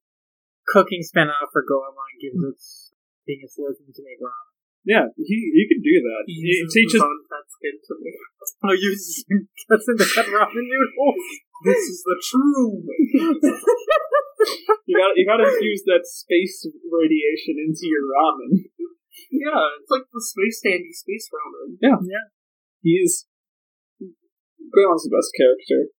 His design changes so often, but it's I really like his design in this movie. Yeah. I thought his eyes were interesting. I felt they really felt more Japanese than the other characters' eyes. Yeah, they really did. I think that's what threw me off at first. Something about Goemon looks different. I'm like, oh, it's the eyes. It kind of reminds me of like his eyes in Mystery of Mamo and the pilot film. Yes. I really like his like designs in those. It's different from what Monkey Punch did for some reason. Monkey Punch draws him with like a cleft chin. Monkey Punch's design for him also slightly changed. Yeah. Yeah. Like part 3 is like closer to what Monkey Punch draws Goemon as. Yeah. When he's like drawing Goemon not on a time limit. The Lupin interiors for like the weekly manga is a lot different from stuff like Sexy Lupin or like the one-off covers or album covers or posters. So, by the way, Sexy Lupin, should localize that at some point. It's really cool looking. Yeah. I need my Lupin manga. I need my Lupin. Just localize it. It's like Lupin is weed. Localize it. It has more medicinal purposes. Yeah. Lupin can cure cancer. That is an FDA guarantee. Okay. But no, this is probably the best film I've seen this year. Which is not Sonic the Hedgehog was the best film this year. I like Sonic, but it was no Lupin. So this movie will probably be trumped by What Are With You is great. What Are With You is great. Ride Your Wave. Okay, yeah, fuck, Ride Your Wave. Yeah. You also wins. They'll probably all lose to Heaven's Feel. Yeah, I mean, maybe we will get to see that. It's a little. Let's not jinx it. Let's not jinx it. The theaters will close before that. Well, we should have mentioned this. We actually saw this in theaters. We went to both the dub and the sub screenings. Yeah, it was fun. We sat in the front row, trying to get some distance from strangers in the back, which usually works best because people don't distancing. like the front 2 rows. Yeah, but it worked fine for us. I thought. Yeah, but I thought that's what they call it the nosebleed seat. Yeah, because you usually have to crane your neck. But thanks to recliners, it's the 21st century. That's why I've never been bothered by them now, especially at the AMC we go to. There's recliners. It doesn't matter. Even watching sub, it wasn't a problem. I could see the entirety of the screen and read the sub very easily. It wasn't a problem. Yeah, this is pretty nice, and I like all the G-Kids events. G-Kids is going back to their thing. They're doing it. Theaters are going to happen unless somebody wins and decides to lift more restrictions, and we all get COVID and die. Which that's not getting COVID. What?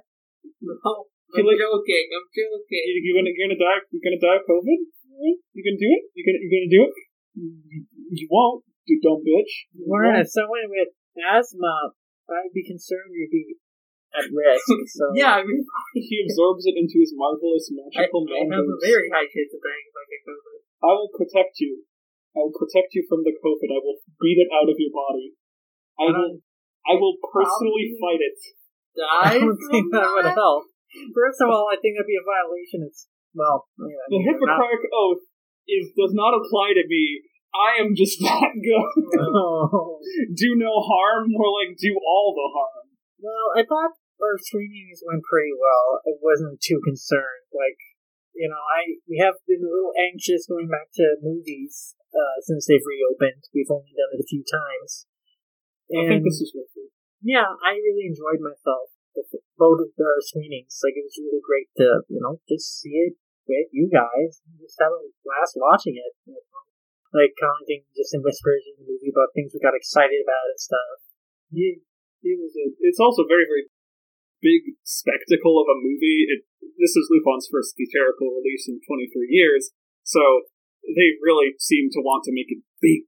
Yeah, I mean, again, I think they want an international appeal. I mean, Yamazaki's opening little thing at the beginning of the movie, before the movie played, was like, "Oh, we're so excited that this gets to play, in the homeland of big Hollywood movies," because this film was, a homage to those. And it's cool to have a little pretend Zoom call with him, because he's doing it over a Zoom call, and you can talk to him if you want. You can talk. I hope they have them in DVD versions, because I can boot up my old friend Yamazaki all the time. And just talk to him about my day. Yeah, just a direct line, a direct zoom line to Yamazaki is included on the Blu-ray Every disc. time the Blu-ray's played, Oh God, no! Just in 70 years, somebody's gonna come across a Blu-ray of Lupin the First, and he's gonna be summoned once more to walk this earth. Yeah, that's how things work. This is why we use Slack instead. This is why we use Discord, because I'm a gamer. I mean, Discord's basically using the Slack. No. It literally looks like Discord. Yeah. I mean, Discord's open source, so they can legally just copy paste the code and call it something else. Oh wow! Yeah, open source is the best source, and everything should be open source because what's his name? He's the Linux guy, Richard Stallman. I don't know if he's been canceled yet, but I'm gonna say this: Richard Stallman was right, but only about the things that involve everything should be open source. And I don't know anything about his other views, and I know that he looks like a goblin. Hooray for future-proof. Yes, I seem to remember he got cancelled for something, but I don't know what, so I'm just going to... Cancelled as in, there was some bad things, maybe, but I don't remember if that was him or somebody else that looks like a weird wizard goblin, because there are so many weird wizard goblins from the 1980s that are getting cancelled. They did bad things, like Alan Moore. But, Alan Moore also had some good ideas, which was Death to Margaret Thatcher. Yeah. And I can get behind that. I think that Lupin would have done that too. I think that Lupin would have dressed up in a Guy Fawkes mask and blown up Parliament. Yeah, I think that seems like something that Rascal would have done. Except it would have been funny. Yeah. And it'd be like Zenigata running out of the explosion. It's like, oh! And I don't know. What would he be stealing from Parliament? The Queen's teacups. Yeah. Yes, the legendary Queen's teacups. He blows up Parliament, accidentally kills Margaret Thatcher, but it's okay because he got the teacups and nobody cares about Margaret Thatcher except for bad people. Are you a bad person, listener? I just called you a bad person. I'm sorry. I love you, listener. I'm looking at a microphone. That's the representation of you. It's got a little big old bobblehead. Yeah, I mean it's called Snowball for a reason. It's like Snowball. Yeah, and it kind of looks like a weird little alien friend. Now it makes me wonder why Yetis are called Yetis. They don't look like Yetis. Because a Yeti, when you buy one, a Yeti watches you sleep. It's got a little tracker in it, so it can tell where you are, and then a Yeti comes to your house and watches you sleep to protect you. That sounds pretty funky. Yeah. Unless like you're a fan of the SCP universe, where Yetis are like the prototype humans, and they're eventually going to kill us all because we did a horrible genocide against them. How did we get to this from? Because I'm here. I'm going now. Let's talk about parallel universes. What do you think are the implications of this movie involving parallel universes? There were implications of it. Yes, you see, if Lupin runs into a wall at Watch for Rolling Rocks for 24 hours and jumps on a scuttlebug, he can go into a parallel universe to escape Zenigata. That'd be interesting. I'd like to see a film play with kind of sci-fi ideas like that, or pseudo sci-fi. It was called Green versus Red and Mystery of Mamo. Yeah, actually, you're right. They've done that several times. Even this is involving like some pseudo.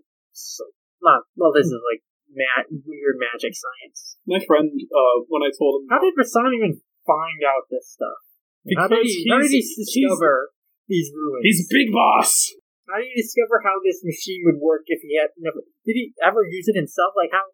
It destroyed like a temple when it activated and flew off. So how did he figure out how this worked? I'm imagining. So since a lot of the stuff was written was like taken from the Epic of Gilgamesh and stuff from around the Bronze Age, I'd imagine that the idea was that he put together a bunch of pieces from different pieces of Bronze Age literature and different things that were taken around the Mesoamerican and what's the other one?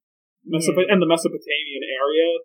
And I think that was so all of it was like ancient Hebrew and ancient Archibald, whatever the Epic of Gilgamesh is written in. So the combination of that and the Torah and the Talmud actually pointed to a giant spaceship. A small little spaceship that makes your planes into dragons. Yeah, I think you're right. He probably just translated some ancient text to describe what would happen. He never really did it himself. Well, I don't think he activated. He's like, yes, this is what it does, but mankind. Yeah, we know that they've been there though, because they also had a deactivation protocol in there too. Yeah, which never didn't do anything, but because the trials had already been completed, so the Nazi group would already have been able to pass through anyway. It didn't matter, but the trials had been deactivated. So, but I guess it just helped them to get back easily. I don't know. Maybe it is what allowed Goemon to just reclaim his sword easily. Yeah. I love him this morning just thinking about the thing about Winston. That is all he needs to think about. But yeah, you're right. They did go there clearly to see the location, see how everything worked. But they must have reactivated the traps or whatever, because Lupin the First did go through that trial of going through that tunnel with all the layers and whatnot, because his hat was there, his cane was there. So I guess they after they visited and solved these trials and saw what the thing was, they just reactivated the traps as they left. So maybe he stuck. And they left his hat and cane behind, so they could have the poster. Yeah, so they could have the cool shot of the poster where he's dressing up with the iconic iconography of his grandfather, who was the copyrighted character of someone else. Yeah, but Lupin the Third is no stranger to this. They had Columbo's kid once, who was a skateboarding boy detective that works with the police. Yeah. I have never seen this before, ever in my life. Yeah, Conan before Conan. He also fought Superman and Oscar for the Road to Versailles. They fringe on copyright a little bit.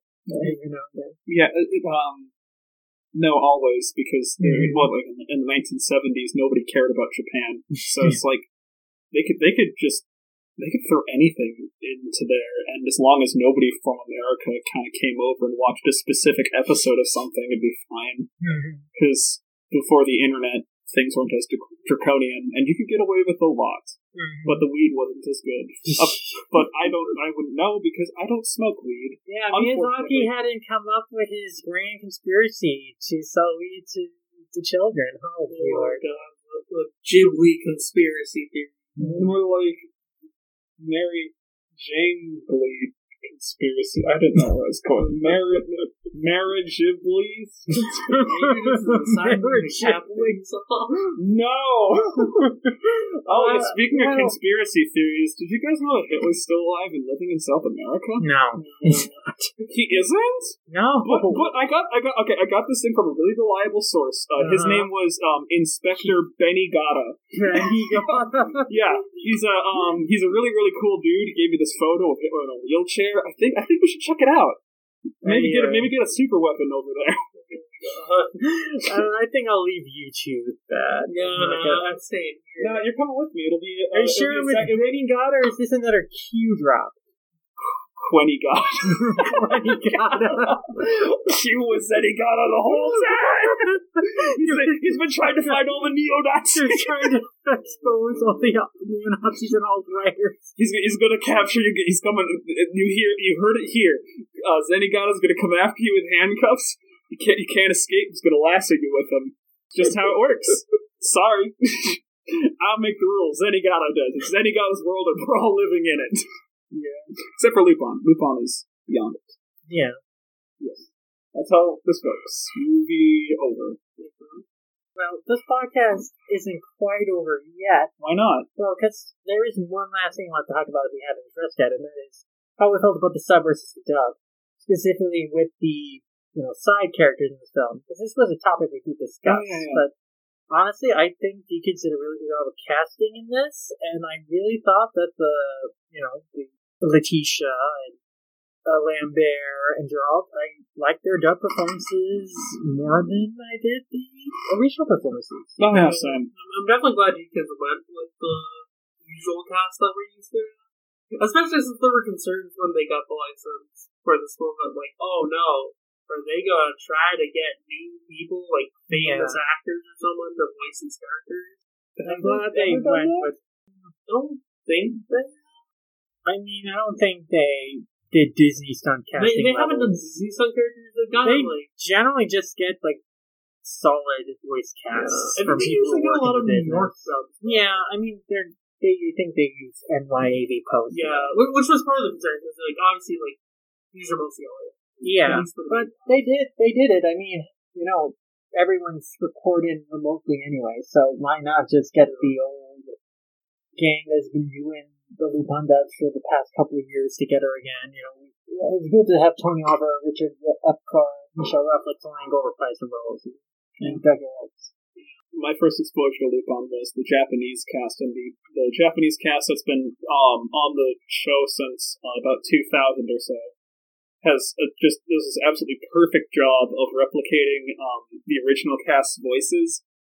I mean, except for Jigen, who just is. Yeah. He's Jigen's 87-year-old. Yeah, still going. He's outlived Monkey Punch. He's outlived everybody, and he's just going, and that's a little bit to his detriment. I mean, because the dub version of Jigen sounds more like Jigen than actual Jigen at this point. I mean, he sounds way older. I mean, we're commenting on this.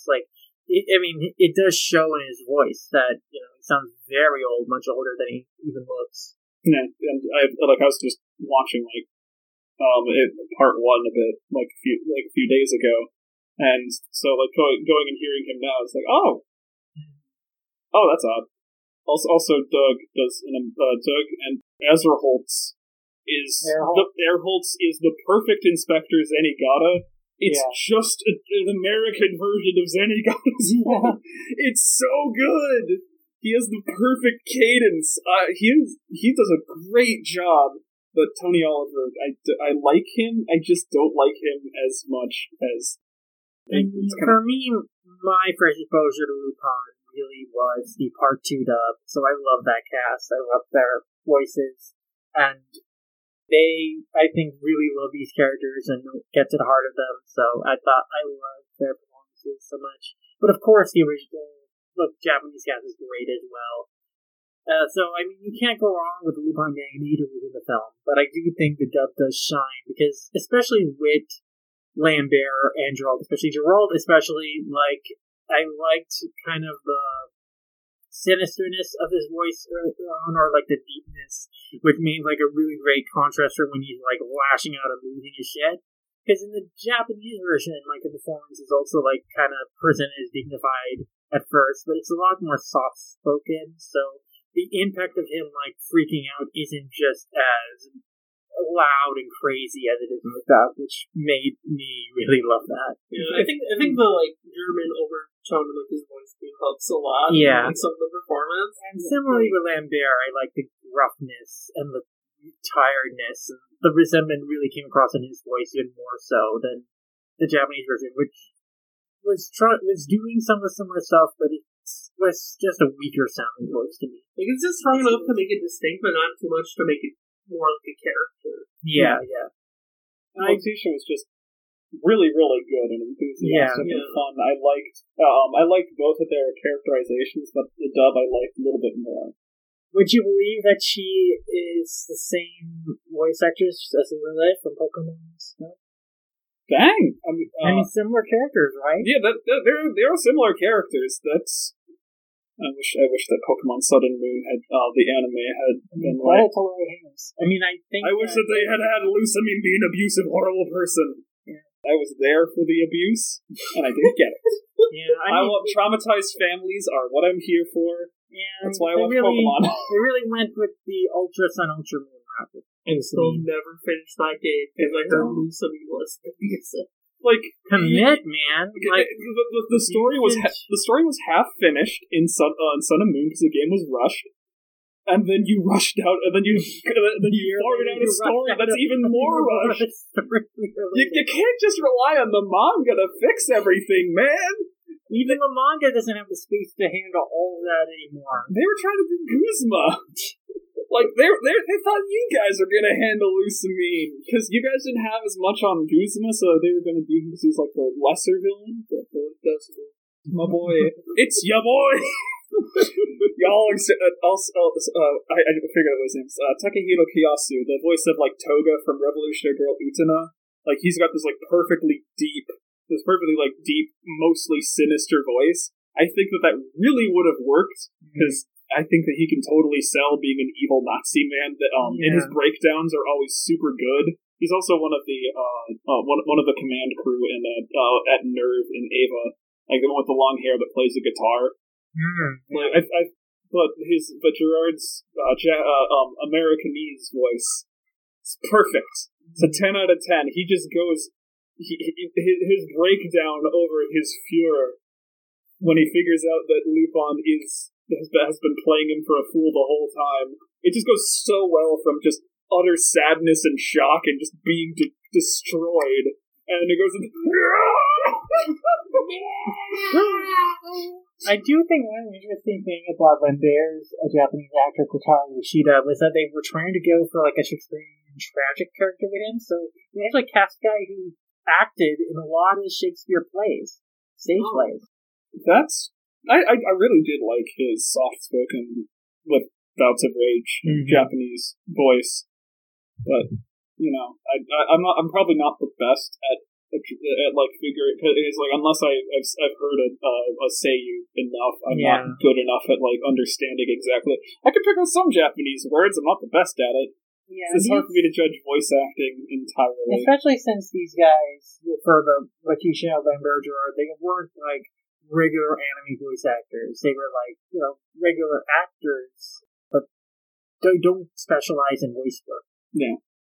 Which that's not always the best idea, but like especially with like stage play actors, those translate really well to voice acting because you do a lot of the same ideas. Same projection of your voice to make it stand out. And like the bit of overacting, because in a stage play you have to sell a character that people can't see very well. In animation, the characters' faces may or may not be compensating for whatever you're doing. So overact your heart out. It's good. Exactly. It's always better to overact in anime than to underact. That is how things always work. Just if you're gonna go for it, go for it. I'm the actor. Yeah. But overall, I thought that the dub was very strong, excellent work by GKs. I would say the one criticism I had was that the sync just felt a little off. Like, it felt like the voices were not really coming from the character or something, especially with incidental characters, like in the beginning scene where they're at the museum, when everything presented. Like, even though it was the lip flaps were matched, it really is because of how the film is animated. Like, it really matches the Japanese pronunciations of the dialogue very closely. So I think they did their best to sync it up, but it was just the slight offness to it that made it feel like the voice is matching with the character, but it doesn't feel like it's coming from the character, and that did throw me off. It kind of felt like an Akira situation where like it's very clear like they animated to the voice flat, or like the voices of the characters. Yeah, it's full animation of the mouth charts. Like it's not like just open flaps or select limited movements. Like this is like genuine sync. They're forming flap animation. Like they're forming each character, instead of like forming vowels. So it's probably good. You ever seen an old like an old Godzilla dub? Or like just any dub of a foreign movie. It felt like a dub of a foreign movie. Yeah, it really did feel like a what I would expect from when they dub like live action. The Bleach live action. Yeah, exactly like the Bleach live action dub. Speaking of which, I feel really bad for people in other countries that have that dub things, because I don't even know how that it just draws me really out of it when like in this movie it was kind of fine because it's animated, but if I can tell that the voice isn't coming out, like that voice isn't coming out of somebody's face, can't do it. Yeah, I think I'm all for a subs when it comes to live action. Yeah, actually, I remember being in India when we were kids. We would take trips over there and watching American shows, live action American shows dubbed in Hindi. You remember? It looks so wrong. It felt so weird, right? Yeah. It's one of the animated shows. It's like, it feels natural. Okay, so what's speaking Hindi to us? But then when you watch shows, iCarly in Hindi, it's like, why is iCarly? You could tell these characters being dubbed over. It's a very strange feeling. But I think, again, they also have to produce this film in quarantine, so maybe they'll make some adjustments for the home video release, which is also going to come out pretty quick before the end of the year. You gotta fix it on the Blu-ray. That's how all anime has weird part of it. And even, if not, it's still, such an engrossing film and such a great job in terms of all the performances across the board that you'll still be engrossed with the movie. Yeah, honestly, you'll get over it. You get over it, you big baby. It really only bothered me, I think, for the first 5 or 6. Yeah.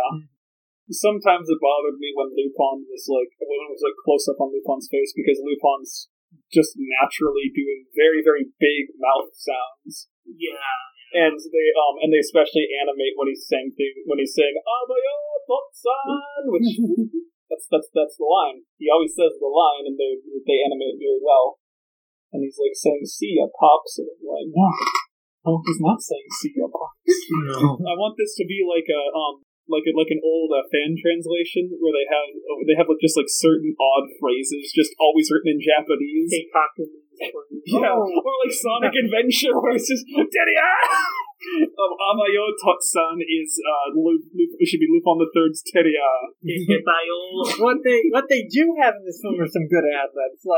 At the scene in the end where they're escaping by boat, but the boat's breaking down, and they have Lupin say, "Jigen, use your hat to row." Yeah. And Lupin's final line to Gerard is "Nazis lose." Yeah. when he's forming the black hole in the middle of the plane, it's so good. That's the message you take from this film, kids. Nazis lose. Yeah. Nazis hopefully lose. Yeah. Hopefully. Probably ancient Mesoamerican black hole creating machines that we can drop in I don't know, Portland. Chaos. just for no reason, just completely hypothetically. For science. Yeah, just for science, and hypothetically, if anybody listening here happens to be part of a organization the president doesn't like. Maybe they should move out of Portland. Hypothetically, if we manage to get our hands on this hypothetical Mesoamerican doomsday machine. If the president does like you, though, come, we'll have a pizza party. Yeah, we'll have a pizza party! And it's not... And they can get reinfected with COVID all over again. Yes, and also black holes. Yeah. Just a tiny little black hole. Just a tiny one. It's okay. There's a beach on the other side of the hole. Yeah, yes, you won't have to worry about the pandemic in a black hole. Yeah, exactly. Because there's no air in a black hole. Yeah. Therefore, there's no way for disease to spread. So you wanted to take off your mask, but people would take off it there. Yeah. In fact, your mask won't exist. Yeah, go to the black hole. Yeah, the molecules will be dissipated one by one. Lupin III has taught me many wonderful things. Yeah. I love how his final act to Gerard is he gives him a little fake picture of Hitler. Yeah. Gerard is obsessed with even after he knows it's fake, he's like, my God! He dies because he lunges to catch the photograph and then he falls in the black hole. And Lupin's like, Lupin trying to save him.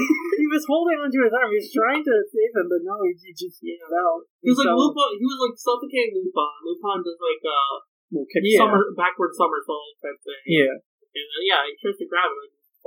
Yeah. Because Gerard's reaching for the picture and stuff. You can tell that you can definitely tell this is a more heroic Lupin because he feels bad for the guy. He's distraught that he had to watch this guy die, even though he was literally choking him out in the moment earlier. Yeah. Lupin feels a little bad. Even the shooting in this movie, Jigen's shooting out the guns in people's hands. It's pretty bloodless on the part of the Lupin gang. They don't kill anyone in this film. The Nazis do kill people, horribly and grotesquely. They kill each other. Lambert has one of the guys go into the first trap and activate it, and he literally implodes. He is crunched into non-existence. Even Fujiko's gunshots are just kind of make everybody dance. Yeah. Going Yeah, but basically just catch everyone off guard and then arrest them. Yeah, because that's how things work. If you're cool. Yeah. Which the Lupin gang is. Yeah, they're cool. The Lupin gang don't kill people. Yeah, guns don't kill people, they make them dance. Yeah. And then you arrest them with magic handcuffs. Yeah. He'd be like Zenigata here. Yeah. Yeah. Everybody should just be Zenigata. Honestly, I think that there would be a better place if you were Zenigata. Yeah. Fight for justice and be attracted to hotkeys. Yes. That look like monkeys. Yeah, exactly. Yeah, if you want an actual, dynamic like that, but actually, going in on the gay overtones, read from Eroica Love. Morocco or Morocco? Eroica. Oh, Eroica Love. Okay. I mean, that's kind of a similar dynamic about, this thief and the detective who's hunting him down, and there's, serious, gay overtones. They're actually, attracted to each other. That's a great one. I think that's the contemporary Lupin. But, yeah, another classic. Okay, I spelled it right. Oh, my God. Oh, my God, it's Fabio! Oh, my Lord! That's fabulous. I love it. Oh, it's that is so good. It is a delight. It's David Bowie and Fabio put together. This is so good. I love it. I'm gonna get. Oh, is that a Santa hat? No, it's just a little outfit. The cloth designs are really good. Yeah. Shoujo manga from 1976 ran irregularly in Viva Princess. That moved to Princess. Can't have that Viva in there, I guess. It's not cool enough for that. It's a James Bond spoof. Oh my gosh. I always knew that James Bond and Goldfinger were going to get together. Or insert James Bond villain here. I didn't watch too much James Bond. All I know is Lupin. That's much better than James Bond anyways. Yeah. And less sexist. Yeah, definitely. Because Lupin actually... Well, okay. Well, I mean, Lupin roots are very sexist, but this film a lot better. Yeah, Lupin got much better with the sexism faster than James Bond did, because by part 2 they were a lot. Depending on the writer, even in part 1 was half written by Miyazaki, and Miyazaki made Fujiko awesome. Not half written by Miyazaki. Miyazaki only did 2 episodes in part 2. Well, the part 1. Part 1, yeah. Part 1 was half written. Yeah, because Fujiko turned into awesome. Yeah, cool he Yeah, he definitely transformed Fujiko into, like, a more proactive, cunning character, I think. Yeah, so come on, fucking James Bond of the 1960s and 70s and 80s. What you doing? What you doing to girls? I need somebody to look up to, like Fujiko. I need to learn. She taught me wonderful things. Bond girls didn't teach me anything. I now know that all my problems can be solved with a machine gun. Yeah. That's a and a Beretta. And owl PTSD. Yes, and drugs. Especially drugs. And all that matters is money and cool cars and saying society is a joke. And thematic nudity. Very thematic nudity. There was no thematic Fujiko nudity in this. Again, this was a very family-friendly film. I think they really wanted to send this out to as wide an audience as possible, internationally especially. I think that really came from Monkey Punch's intentions as well. So I think we should address kind of the big thing is that this is like the first big Lupin project to come out after Monkey Punch passed away last April, last year. Yeah. And this film was announced a few months after he passed away, but of course he was in production for quite a while and he had been involved with it. And this film ends with a quote from Monkey Punch from 2017 that he would like to see Lupin want Avengers all over the world. And I think that's what TMS and the team behind Lupin is trying to do, is that they are trying to bring Lupin internationally in a big way now. I think this film is a big step towards that in terms of reaching more people, and I think it was really awesome. We were able to see it in theaters even during these, kind of dangerous, uncertain times. And it was really a nice experience. Yeah, I thought. I mean, I think it's kind of nice to see Lupin's reach a kind of renaissance of sorts in the West, especially. Yeah. His first renaissance. Yeah. I think this was a really great tribute to Lupin. I think it encapsulated the fun and what makes his franchise so lively and imaginative and creative all these decades later, why you can still tell such interesting, great stories with it. And you can really play around with it. Again, this is set in the 60s. It shows that the Lupin characters really are timeless. This is a film set in the past, but we're watching it in modern day, and it's incredibly good. It's like Part 5, really kind of drove home. It's despite the changing times, Lupin still has this relevancy. You kind of just have that charm to them. It's literally just Robin Hood, which is outside of the public domain thing, where it's just a small set of characters that, for years, have just been reinterpreted endlessly by a lot of different people, making them more relevant to the times and more relevant to whatever. And there's an original, so that's okay. Do so much. Even the original author is just kind of what if I did this? What if I did this? What if I did this? Lupin has transcended its own medium and become a living legend, which is super cool. Yeah. It's like Batman or the Elder Scrolls. It's like you, Lupin, you want is your true Lupin. Do what you like. Copyright is fake. Yeah. Make your Lupin fan fiction where Lupin is in space, and he meets the Power Rangers and the Ninja Turtles, because that also happened during Power Rangers in space. I guess the fact that even now TMS allows two different entities of Lupin to exist, the Koike versus Lupins and the traditional Lupins. Kind of feels there's Lupin really out there for everyone. It's a very malleable franchise that's open to tons of interpretations, and I'm glad to see them continue to experiment and do creative and new and interesting things with a franchise like this film. There's a Lupin for you, deep in your heart. I mean, literally every Lupin. Yeah. I don't think I hate a single Lupin thing. Yeah, that's good because, this review is probably the first step towards eventually reviewing a bunch more Lupin movies. Remember, we did that whole poll where we asked people, hey, what film should we review during the quarantine? And all the selections were basically the Lupin films we had. But which one won? I don't remember the specific one that won. I think Legend of the Golden Babylon. Okay. Have you seen it? No, I don't think so. Do we watch that? Yeah, we watched that at IMAX. It was batshit insane. It was really good. It was... Spoiler, aliens!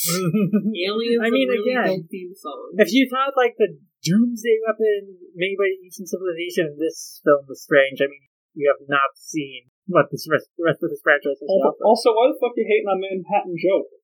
No, I said really dope theme song. Oh, really? I thought you said really dumb theme song. No! I was like, how dare you insult Manhattan Joke? Even people who don't like that movie like that song. Manhattan Joke.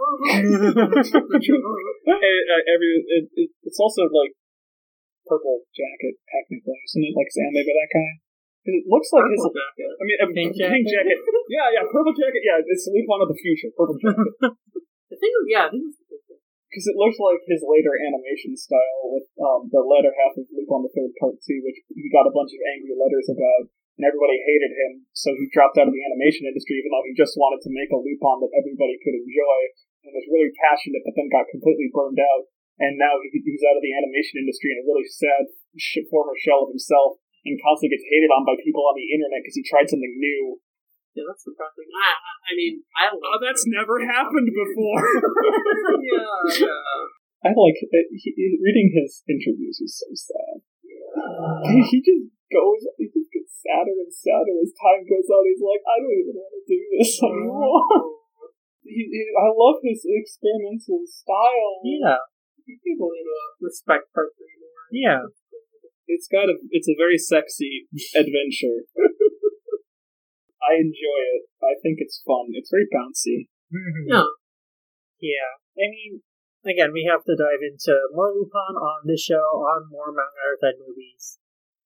And, yeah, so we gotta get around to those at some point, Lord. And we also need to get around to a few more things, like Violet Evergarden. We never reviewed that film, even though we said we would. So, at some point, we probably should do that. Also, Zero the Enforcer. We should probably review that at some point.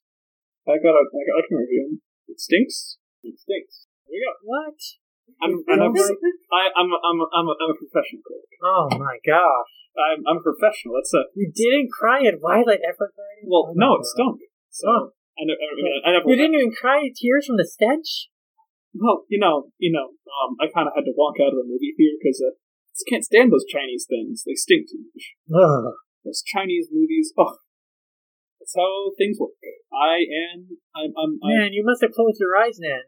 If it didn't even get in your eyes. Well, you know what? I don't actually have. You see, I don't actually have eyes because I'm a member of the Oscars.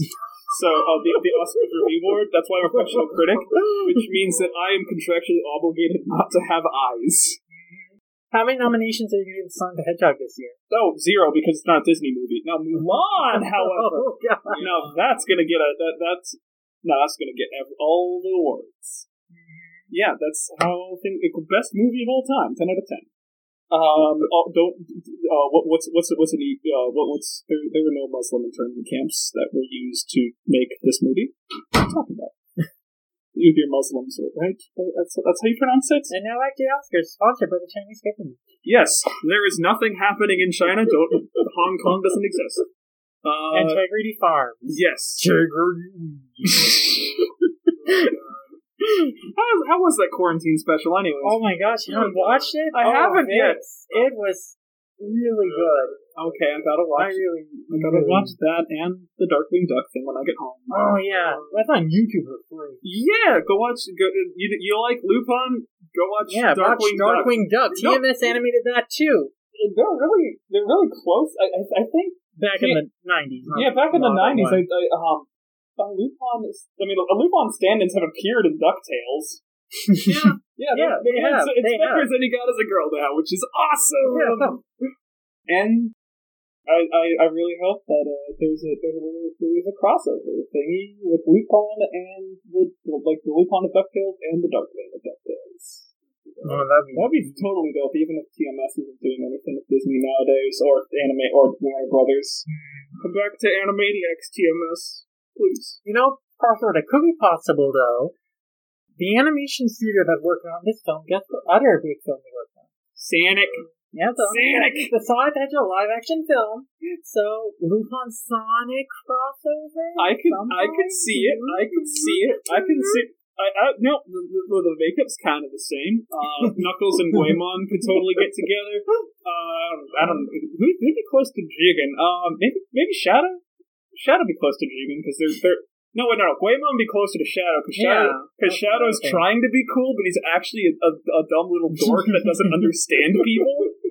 He's actually not edgy. Knuckles and Jigen would totally get together, and Fujiko and Rouge be a thing, and because they're literally the same character, and Sonic and Lupin would probably be friends, just because they're easygoing guys and just doing what they want. It writes itself. Make it. And then Tails and Zenigata could bond over their love of dumb gadgets and stuff, and fighting crime together. It'd be so good. Gadgets. Zenigata Inspector Gadget. That's a problem. Oh my god, I would love that so much. They'd be perfect together. They'd be best friends. Yeah. And TMS did work on Inspector Gadget at one point, so, gotta call up the office of Deke that doesn't exist anymore and make that Inspector Gadget Zenigata. Yeah, Matt, okay, we're trying out some really great crossover ideas. Oh, actually, Lupin appeared in Sonic X! Oh. Yeah, he's in the background of him and Fujiko are in the and the Fiat are in the background of episode 1 because TMS animated Sonic X. Awesome. But also animated it really bad. Yeah. You like watching JPEGs scroll across the screen? That's Sonic X. So they're already in each other's universe. We gotta make it happen. No time for relaxation. No time for animation.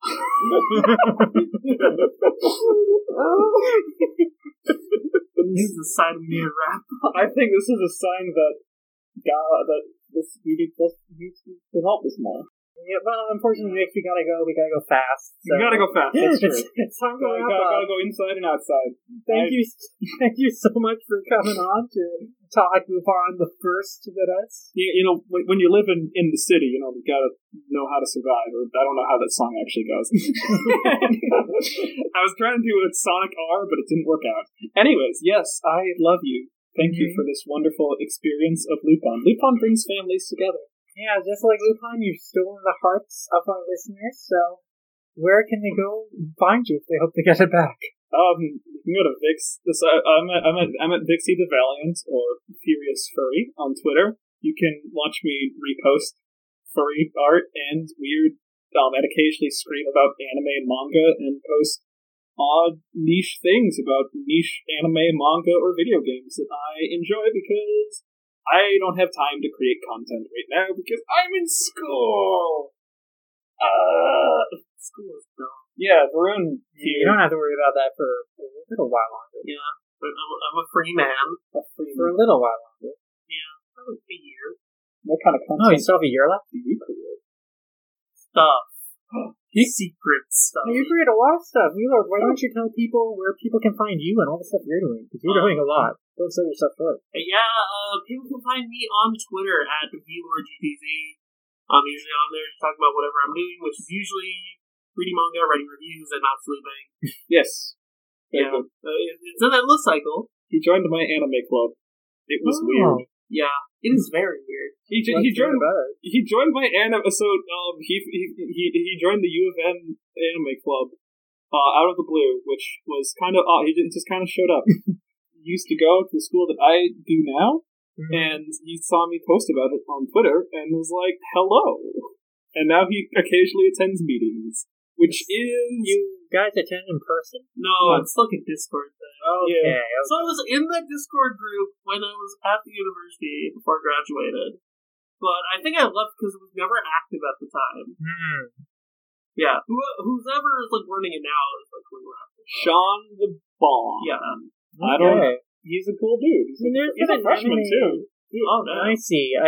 Some new blood really actually made something to do with it. Because I know there's been an anime club there for a while. Because as I would, work there, I would pass by in the bridge. There's all these paintings of the clubs. You used to work with health. What? I worked with IT. No, but weren't you doing a project with one of the health divisions? I was also working with Psych. Yeah. Okay. Yeah. So that's around the area. They did an Akko this year. A what this year? Akko. Akko 13. No, Akko. Oh. No, from Little Witch Academia. Aku from Little Witch Academia. Oh, you mean like the art they painted piece. that this year. Okay, I was like, wait, what? Okay. Okay, yeah. But anyways, besides Twitter, you can find my manga and light novel reviews over on full-comic.com. They also write Toonami-related articles and pieces for ToonamiFaithful.com. Aside from that, I'm also starting to stream a little bit on Twitch. Oh my god, and what are you streaming? Mainly Dragon Quest and Fire Emblem. That's stupid. I know. You should, aren't you excited for the new Fire Emblem game that's finally being translated for $6? Yeah, $6 and will only be available until March 31st. Oh, wow. For some reason, Nintendo's going to blow up on March 31st. Thanks for translating, for developing an entirely new engine for translating games in real time and layering the text over the game so that you don't actually have to work within the constraints of the ROM, Nintendo, and for only having it available until March 31st. Okay, what's going to happen on April 1st? Because why are all these games just disappearing on March 31st? You see, industry insiders have said that Nintendo is actually going to rip themselves up and go into space. And you know how they want their games to be for everybody? So what they're going to do is they're going to seek out new life and new worlds to give the gift of Mario to. Oh my god. Of course, this makes total sense. Yeah, this is all the servers are going to go down, and we shall be without Nintendo, but we will know that they are out there somewhere. And this is all, of course, a part of the grander Ghibli conspiracy orchestrated by Hayao Miyazaki. It's true. It's true. And also part of the Pixar shared universe. But anyway. And QAnon. This is all part of QAnon. I think they were trying to call me to try and get me to shut up right now. Oh, no. But anyways, yeah, so I'm mainly playing Dragon Quest 2 and Fire Emblem. 2? It was 2. 2. Like 2. Like the NES one? Well, the shitty Switch port, because I'm lazy. I sent you! I sent you the wrong house! I have the good one, too. Why are you torturing your viewers for mystery? No, it isn't! Just get medicine! You just set up OBS on your computer and use medicine! But I'm lazy. You own a copy, you can... Okay, you know what? If pressing 2 buttons is hard for you, I'll come over to your house, and I will click the 2 little buttons for you, baby. Only you'll press the button that says start, and then I'll press the button that opens the game. But yeah, you can find me on Twitch at twitch.tv/VOTTZ. Tonight you'll do like 3 podcasts. For some reason, I do a bunch of podcasts. So everybody does nowadays. So like 3 different podcasts, like everybody is. I guess technically I have like 6 at this point, but like 3 that I'm like a producer on. So first, Dumbweeds Podcast, general anime and manga podcast. That can be found on Twitter at DumbweedsPod. Then I recently started a Shaman King podcast, over Soul Shaman King podcast, which can be found on Twitter at Shaman King Pod. And then my big one, the Demon Slayer podcast, where we talk about everything Demon Slayer Kimetsu no Yaiba related. That's on Twitter at DSlayer Podcast. We recently had an episode where we brought on Crunchyroll's Japan correspondent, Daryl Harding, to talk about the Demon Slayer Mugen Train movie.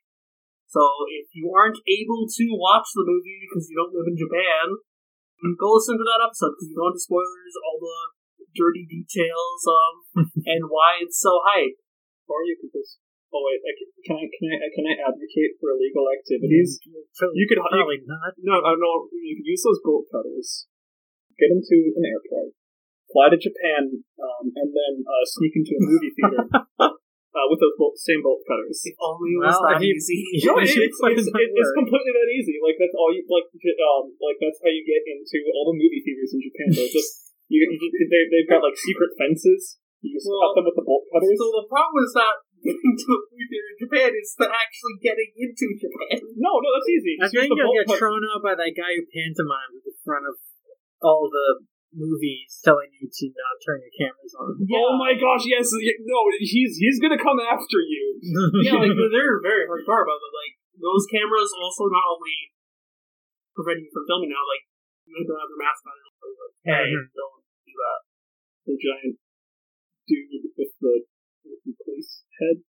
Yeah. Dude, that's awesome. I love him. But I think that camera guy's a bit cooler. Video camera cool. I don't know what his actual name is. Yeah, I forget his name. I'm just gonna call him Video Camera.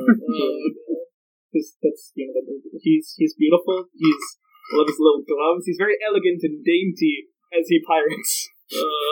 Hold on, where can people find you?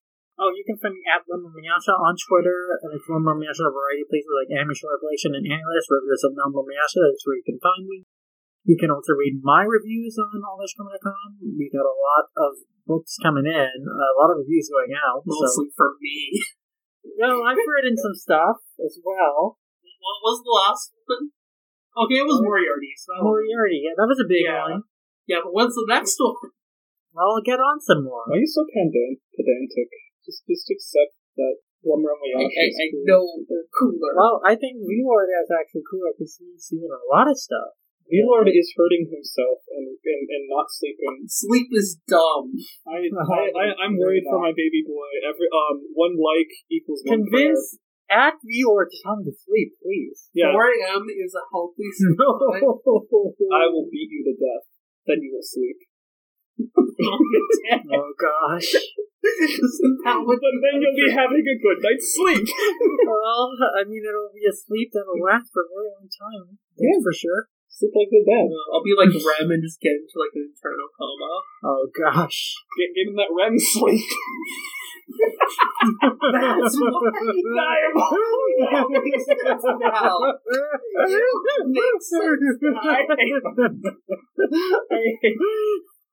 I'm just gonna. Oh my god. This chair's not moving.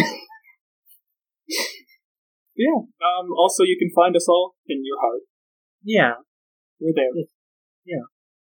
Like Lupin Gang. But you can also find Manga Mavericks, the podcast, among Arts and Movies, the related podcast that you're listening to right now. You can find all that on Twitter at manga_mavericks, on tumblr.com, mangamavericks.tumblr.com. Our YouTube channel is youtube.com/manga mavericks. You search for it in the search bar, you'll find it. And of course, we're on Apple Podcasts and Stitcher, Spotify, all of the podcast platforms that you can think of. We're on there. And if you like the show, please leave us a rating and review, because that really helps the show out. It helps us gain some visibility. It helps us get some constructive feedback to help make the show get better. And if you also want to send feedback to us, another way you can send it to us on our email, mangaverts@gmail.com. We love hearing your guys' feedback. What do you think about Lupin the Third the First? What films would you like to see us review from the Lupin franchise, or just in general, anime films coming out? Just drop us a line, let us know your thoughts and suggestions.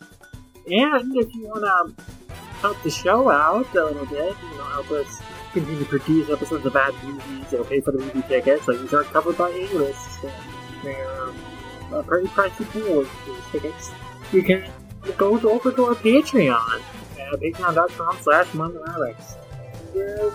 We have a variety of tier options for you to spread some support our way, but also get some cool stuff in return. You got our $2 tier, you get early access to our podcast, and you have podcasts up months in advance of when they're going to be posted publicly on there right now, so you can check out half a dozen podcasts up there early.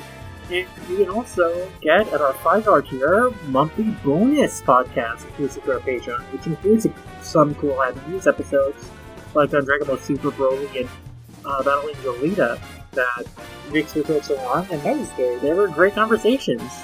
But also, our current project on the Manga Patreon is the Manga Book Club through Saint Seiya, where Polka and Doctor are going through Saint Seiya 2 volumes at a time, and the end of the side arc, and they'll be getting to Hades next year, so definitely you'll want to catch up and listen to that and follow their journey.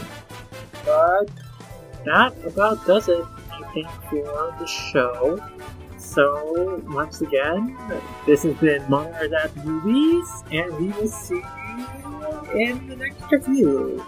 And scene. That was the best podcast ever.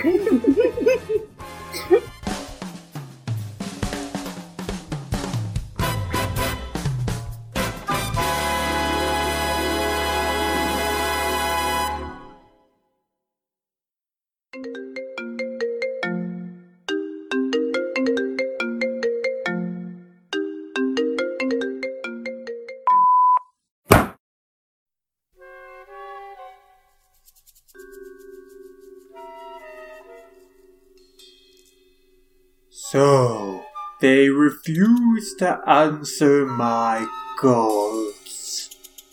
Nearly 2 years ago, I sent those fat nerds in Minnesota a little gift, a long, sharp katana with a message inscribed on it. No Cass. As in, no Hordcass. In retrospect, it would have been more clever to send them the message written on a cast instead, as in the kind you wear after you're injured. That would have hammered home the real threat I was making a little better. It'd be like saying, hey, I'm going to break your legs if you don't shut up about my movies. Alas, I made a mistake. Or, you could say that I made an anime.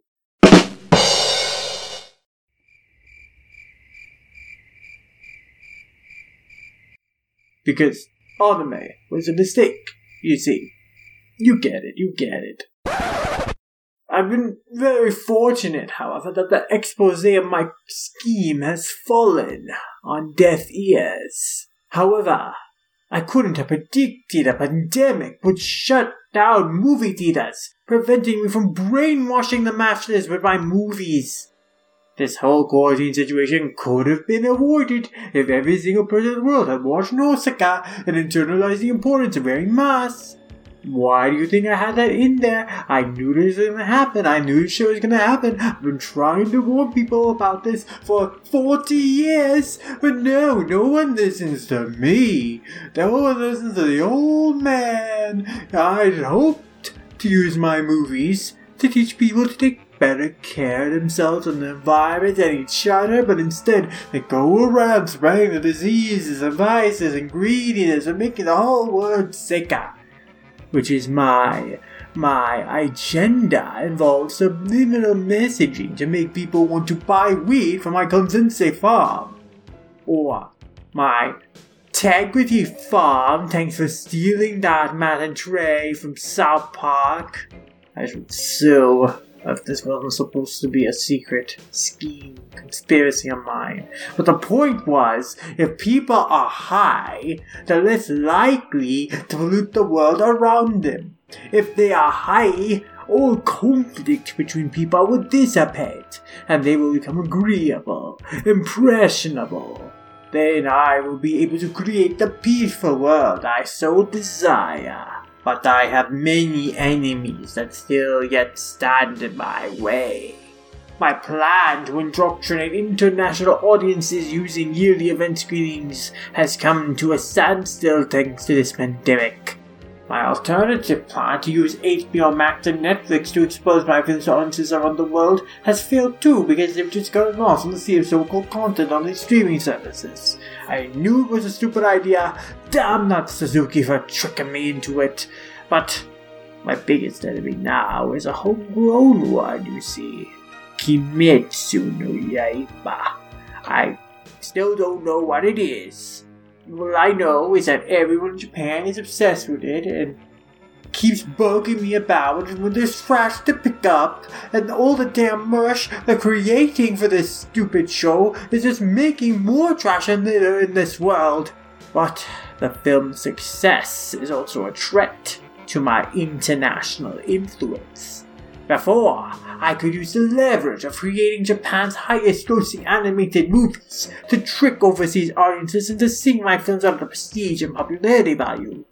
I could present my films as examples of Japanese animation as a respectable art form. That which holds the most value, the most regard, above the deluge of slop the other studios churn out. But a vapid, soulless piece of commercialism like Demon Slayer becoming the #1 all-time Japanese film undermines the image of my films as untouchable cinematic masterpieces. In order to continue my plan to influence audiences all over the world, I must retake my spot at the top. Earwig and the Witch will soon come out in North America. Even though it was directed by my incompetent son Goro, this film is a critical step in the next phase of Studio Ghibli cinematic supremacy. Which is why I can't let those slanderous manga mavericks see the film and review it on their podcast. They must not expose its secret subliminal messages, and I must apply yet again. This whole situation is one big mess. That's okay. I've had a lot of experience digging out the trash. Unfortunately, I'm too old and too busy the head overseas just to kill some otaku. But I know you have just as much of a grudge against the manga mavericks as I. Which is why I like to entrust you to do the job for me. Are you up for the task? Oh yes, Mr. Miyazaki. I will not fail you. I will easily crush them like a can of soda and throw them in the recycling. May God give them another chance of life. And you know why I will succeed. No, and I don't care so long as you. It is because I am magnificent. I am marvelous, and I am from the moon. I am Maximus, the new king of the Inhumans. Be warned, manga mavericks. I'm coming for you. One of these days, mavericks. One of these days, bang, zoom straight to the moon, where I am king, and where you will suffocate and die.